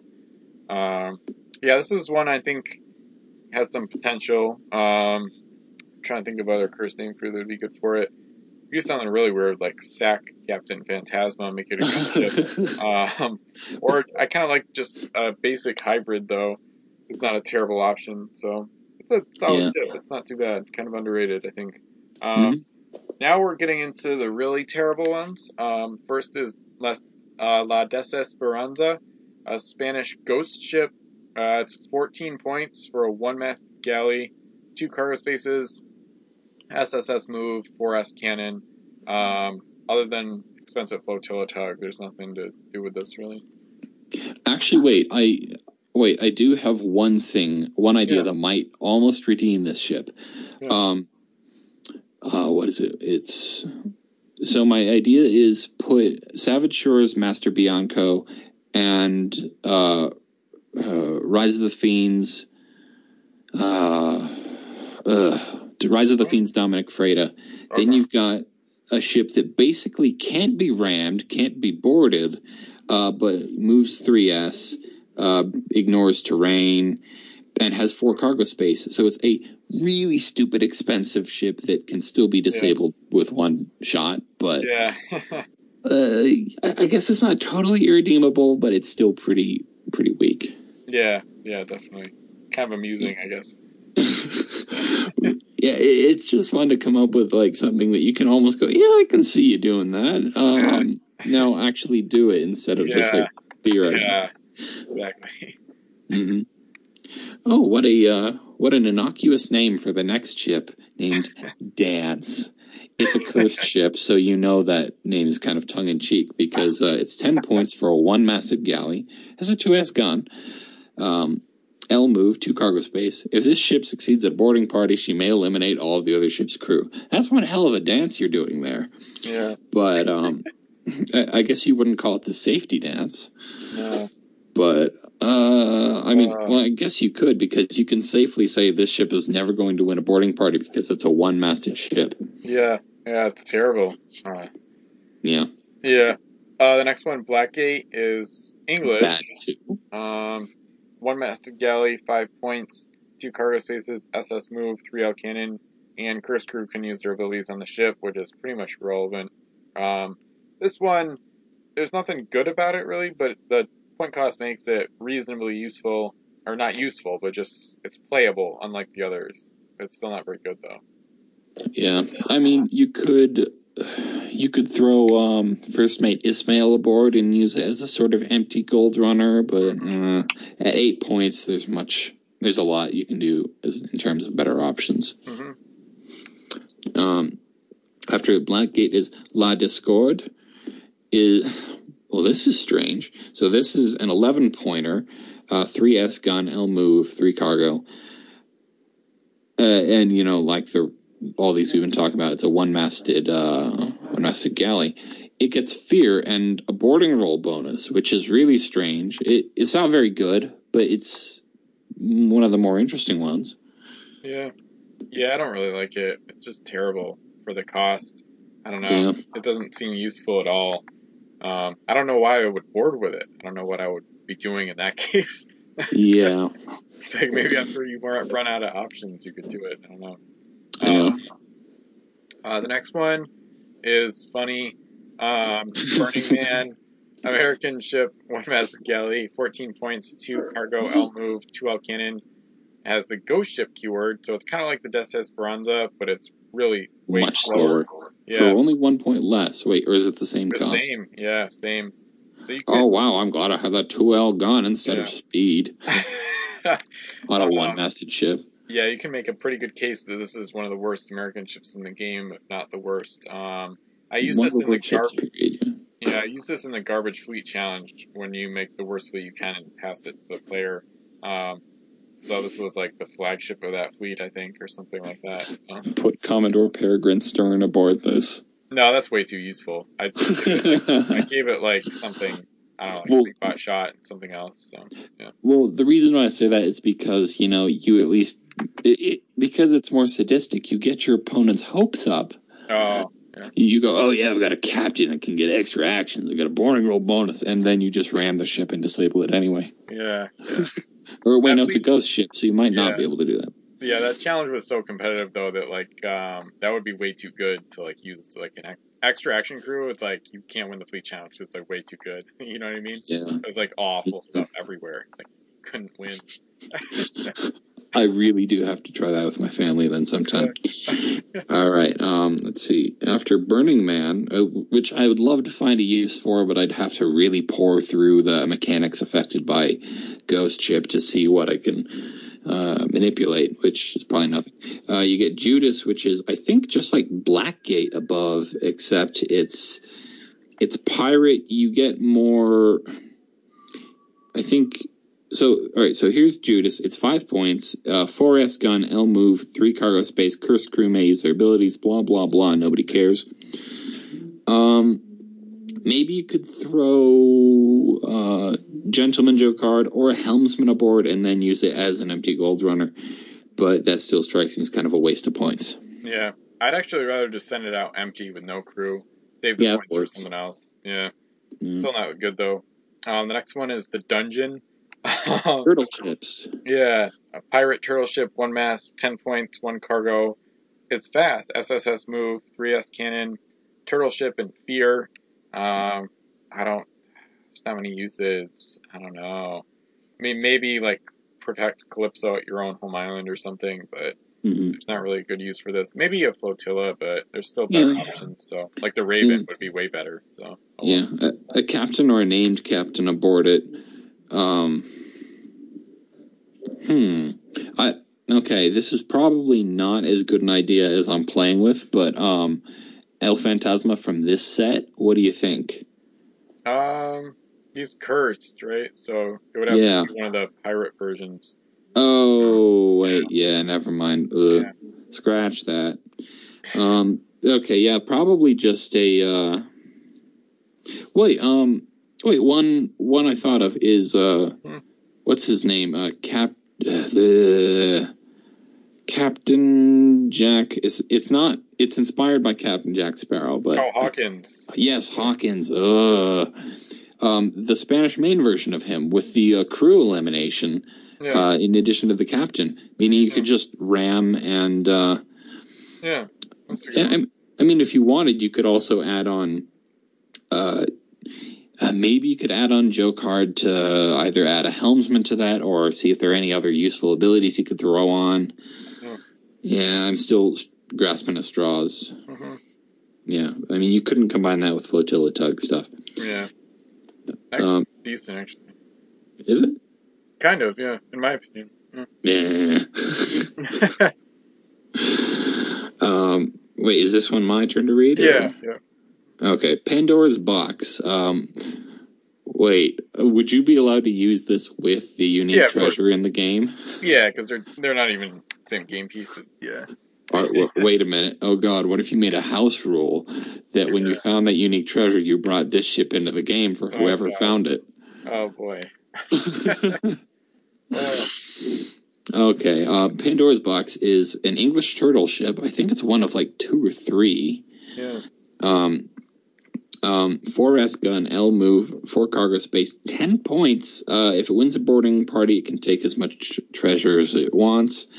Can you explain why you think this one's all right? Because it's better than the other ones surrounding it in the set. Usually way better. The 4 cargo is solid for I don't know if any other turtle ships have 4 cargo. So I usually put a helmsman. I mean, I've hardly used it. I used it in CG1 just to run gold. Because helmsman, you got LS 3 cargo for 12 points. Not a great deal, even for the English. But, and then you got that ability to take treasure. You're probably not going to win a boarding party, but, at least you can choose when to board with turtle ship. So, I mean, it's not great, but again, I mean, we've seen so many awful ships come through, and then this one's a little bit, shinier, I guess. And of course it's English too. Cool name. And then it's one of the few like purple ships in the game. I'm thinking like the Hudson and then Prince of Chester or whatever. A couple others. So I think it's all right. Yeah, I mean, it's one of those that I'd like to find a use for, but I'd rather use Bilge.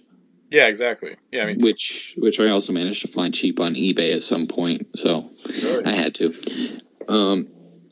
Crypt, I think, is yours. Oh yeah, sorry.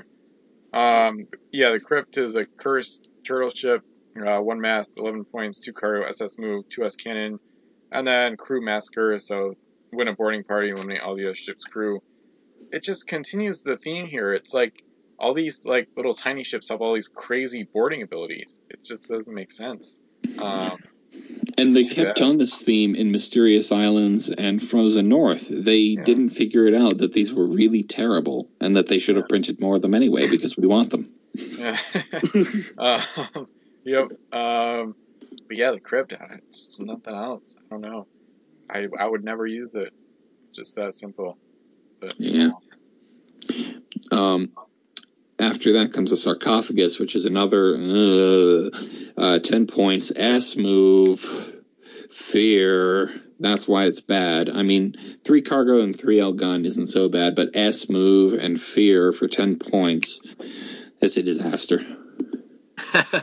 In fact, bury me in this ship. I'm ready to die. Yeah, it's bad. Put me in my sarcophagus.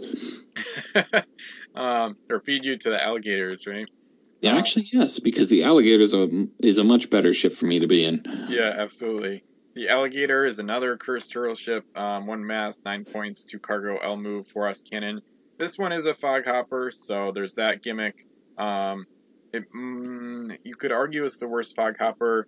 The Needle from Rise of the Fiends is pretty bad. The Alligator is probably, I would say it's worse though. It's not a good ship at all. The fog hopping is nice, but that's it. It really isn't good. I would use it either as a fog hopping gold runner because it doesn't need to be especially fast. Mm-hmm. Besides, it would be kind of cooperating with the Needle to empty islands anyway. Mm-hmm. You could either do that or you could make it a warship by putting a captain and a musketeer on board. Yeah.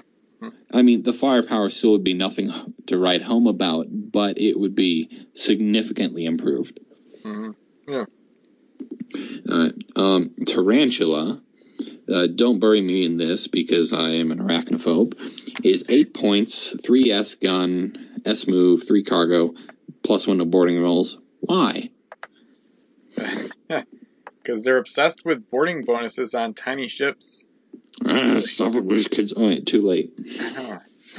Yeah, there's nothing, I don't know. Yeah, the cargo's okay, but that's about it. Nothing else. Yeah. It's pretty bad. So, oh well. But you get to start on the... Yeah, finally. Last ship in the set is the Guichuan, second 10 master to be released. Alright, so 10 masts, it's cursed. It's an LE ship, 30 points, 7 cargo, S move. Cannons there's 2 3S's, and then there's 3 2Ls, and then there's 5 3S's going bow to stern. The abilities are Ghost Ship, Junk, and Treasure Ship. So Treasure Ship means, in this case, it has to start the game with the Headhunter aboard, who's a 7-point crew.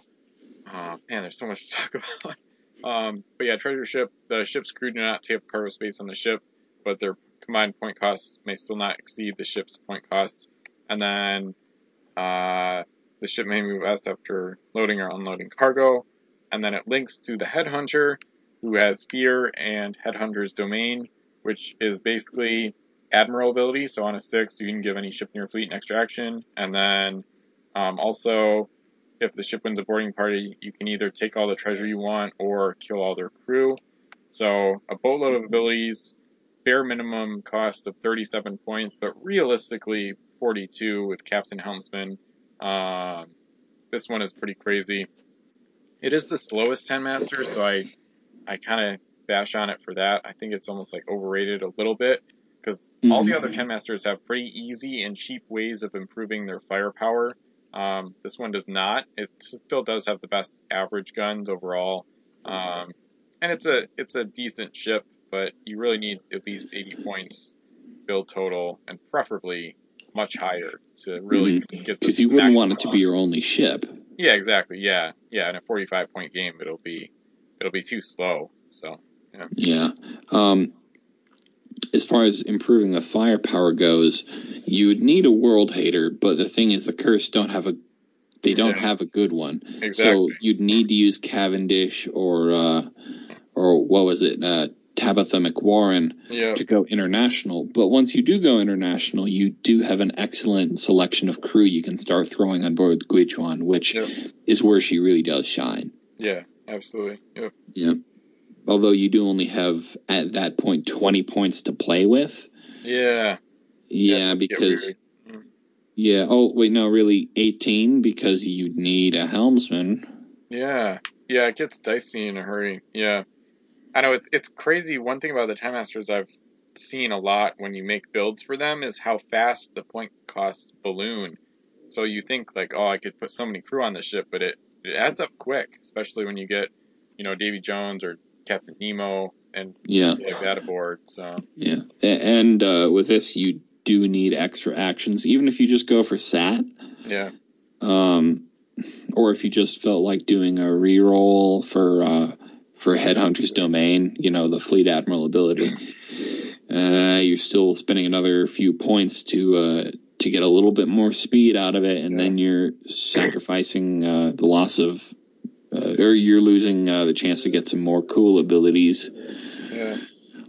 Yeah. I kind of like in a big game like the Headhunter can roll for the rest of the fleet, and then maybe Phantasma from OE is like a SAT captain on this ship, but then the words don't take up space, so then they could really go crazy with that.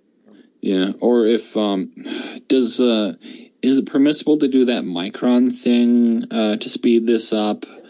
I mean, in theory, anyway. Yeah, you could still do that. Yeah, mixed nationality.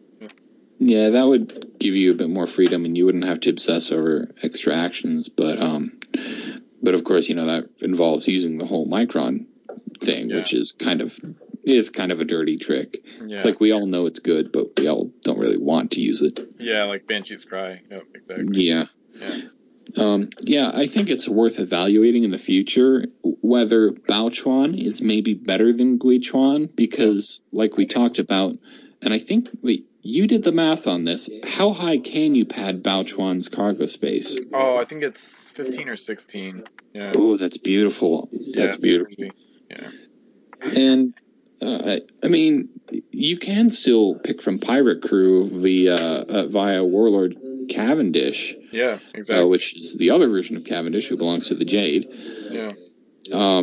And the Pirates do have the majority of the game's base abilities, and then a lot of really good unique abilities of their own. So I think there's maybe a case for Bao Chuan being better than Gui Chuan. Yeah, I definitely think so. I still think the move matters too. S-move on a 10 master is pretty debilitating, so it's pretty rough going. Kind of a rough experience actually using Gui Chuan, I think, with S-move. But yeah, they're both pretty good ships at like the astronomical point totals. But yeah, any other thoughts on the set? I think we covered it pretty good. Yeah, I think we're kind of we've done a pretty good job overall. Yeah. Do you have anything more to add on your? Oh wait. Okay, quick trivia. I'm not sure. Okay, I'm pretty sure everybody's aware this set had, I think, 2 production runs.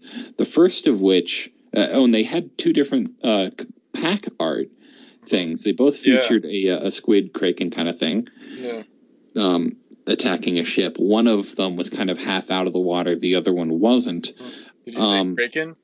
Yeah, okay, I'm sure it's pronounced Kraken because it's got... I've always said Kraken, though. Oh, my God. Laugh at me all you want. No, I'm so wrong. It's from the movie, that's why I'm funny. Yeah, Kraken, Krivbekna, whatever. But yeah, they have 2 different kinds of pack art, and the reason is, I'm pretty sure... the original producer contracted to print the set had some crazy quality control problems, and like all the cards came out of the pack scuffed and dirty. Yeah. There's actually some old threads on Miniature Trading talking about what people found in the packs. They found like stones and hair and like all sorts of stuff. Hair?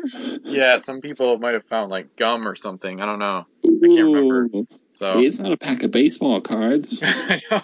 Yeah, I know. It's really weird. So I'm glad they cleaned that up. I've been lucky. I've had mostly good cards from DJC, but the ones that aren't, you can tell almost immediately. Yeah. So. Yeah. I'm fairly certain that all the LEs were printed by the original producer too, because I don't think I've ever seen one that wasn't scuffed. Okay, interesting. Yeah, I don't I think that's anecdotal. Yeah. Huh. Yeah, it's so interesting though. Yeah. All right. In addition to that, at some point, I'm going to compile a thing of every. My brother won't shut up, and I hope nobody can hear that because he's kind of shouting at Xbox. But yeah, you guys can definitely hear that. I'm sorry, but one of these days I'm going to compile like a framed collection of every variation on pack art in the game. Yeah, that's cool. I like that. Yeah, I might need some help with that though because I don't have like good condition old packs of everything or anything really. Yeah. So yeah. Yeah, I keep all my packs too, so yeah, I can see how that would work. Mm-hmm. All right. Yeah, and I think we might expand on some of these topics later on, like copying and even Pandora's box and stuff like that. We'll probably discuss later on. So yeah. All right. But yeah, this was episode 14 of the podcast, the Davy Jones Set Review, and we thank you for listening.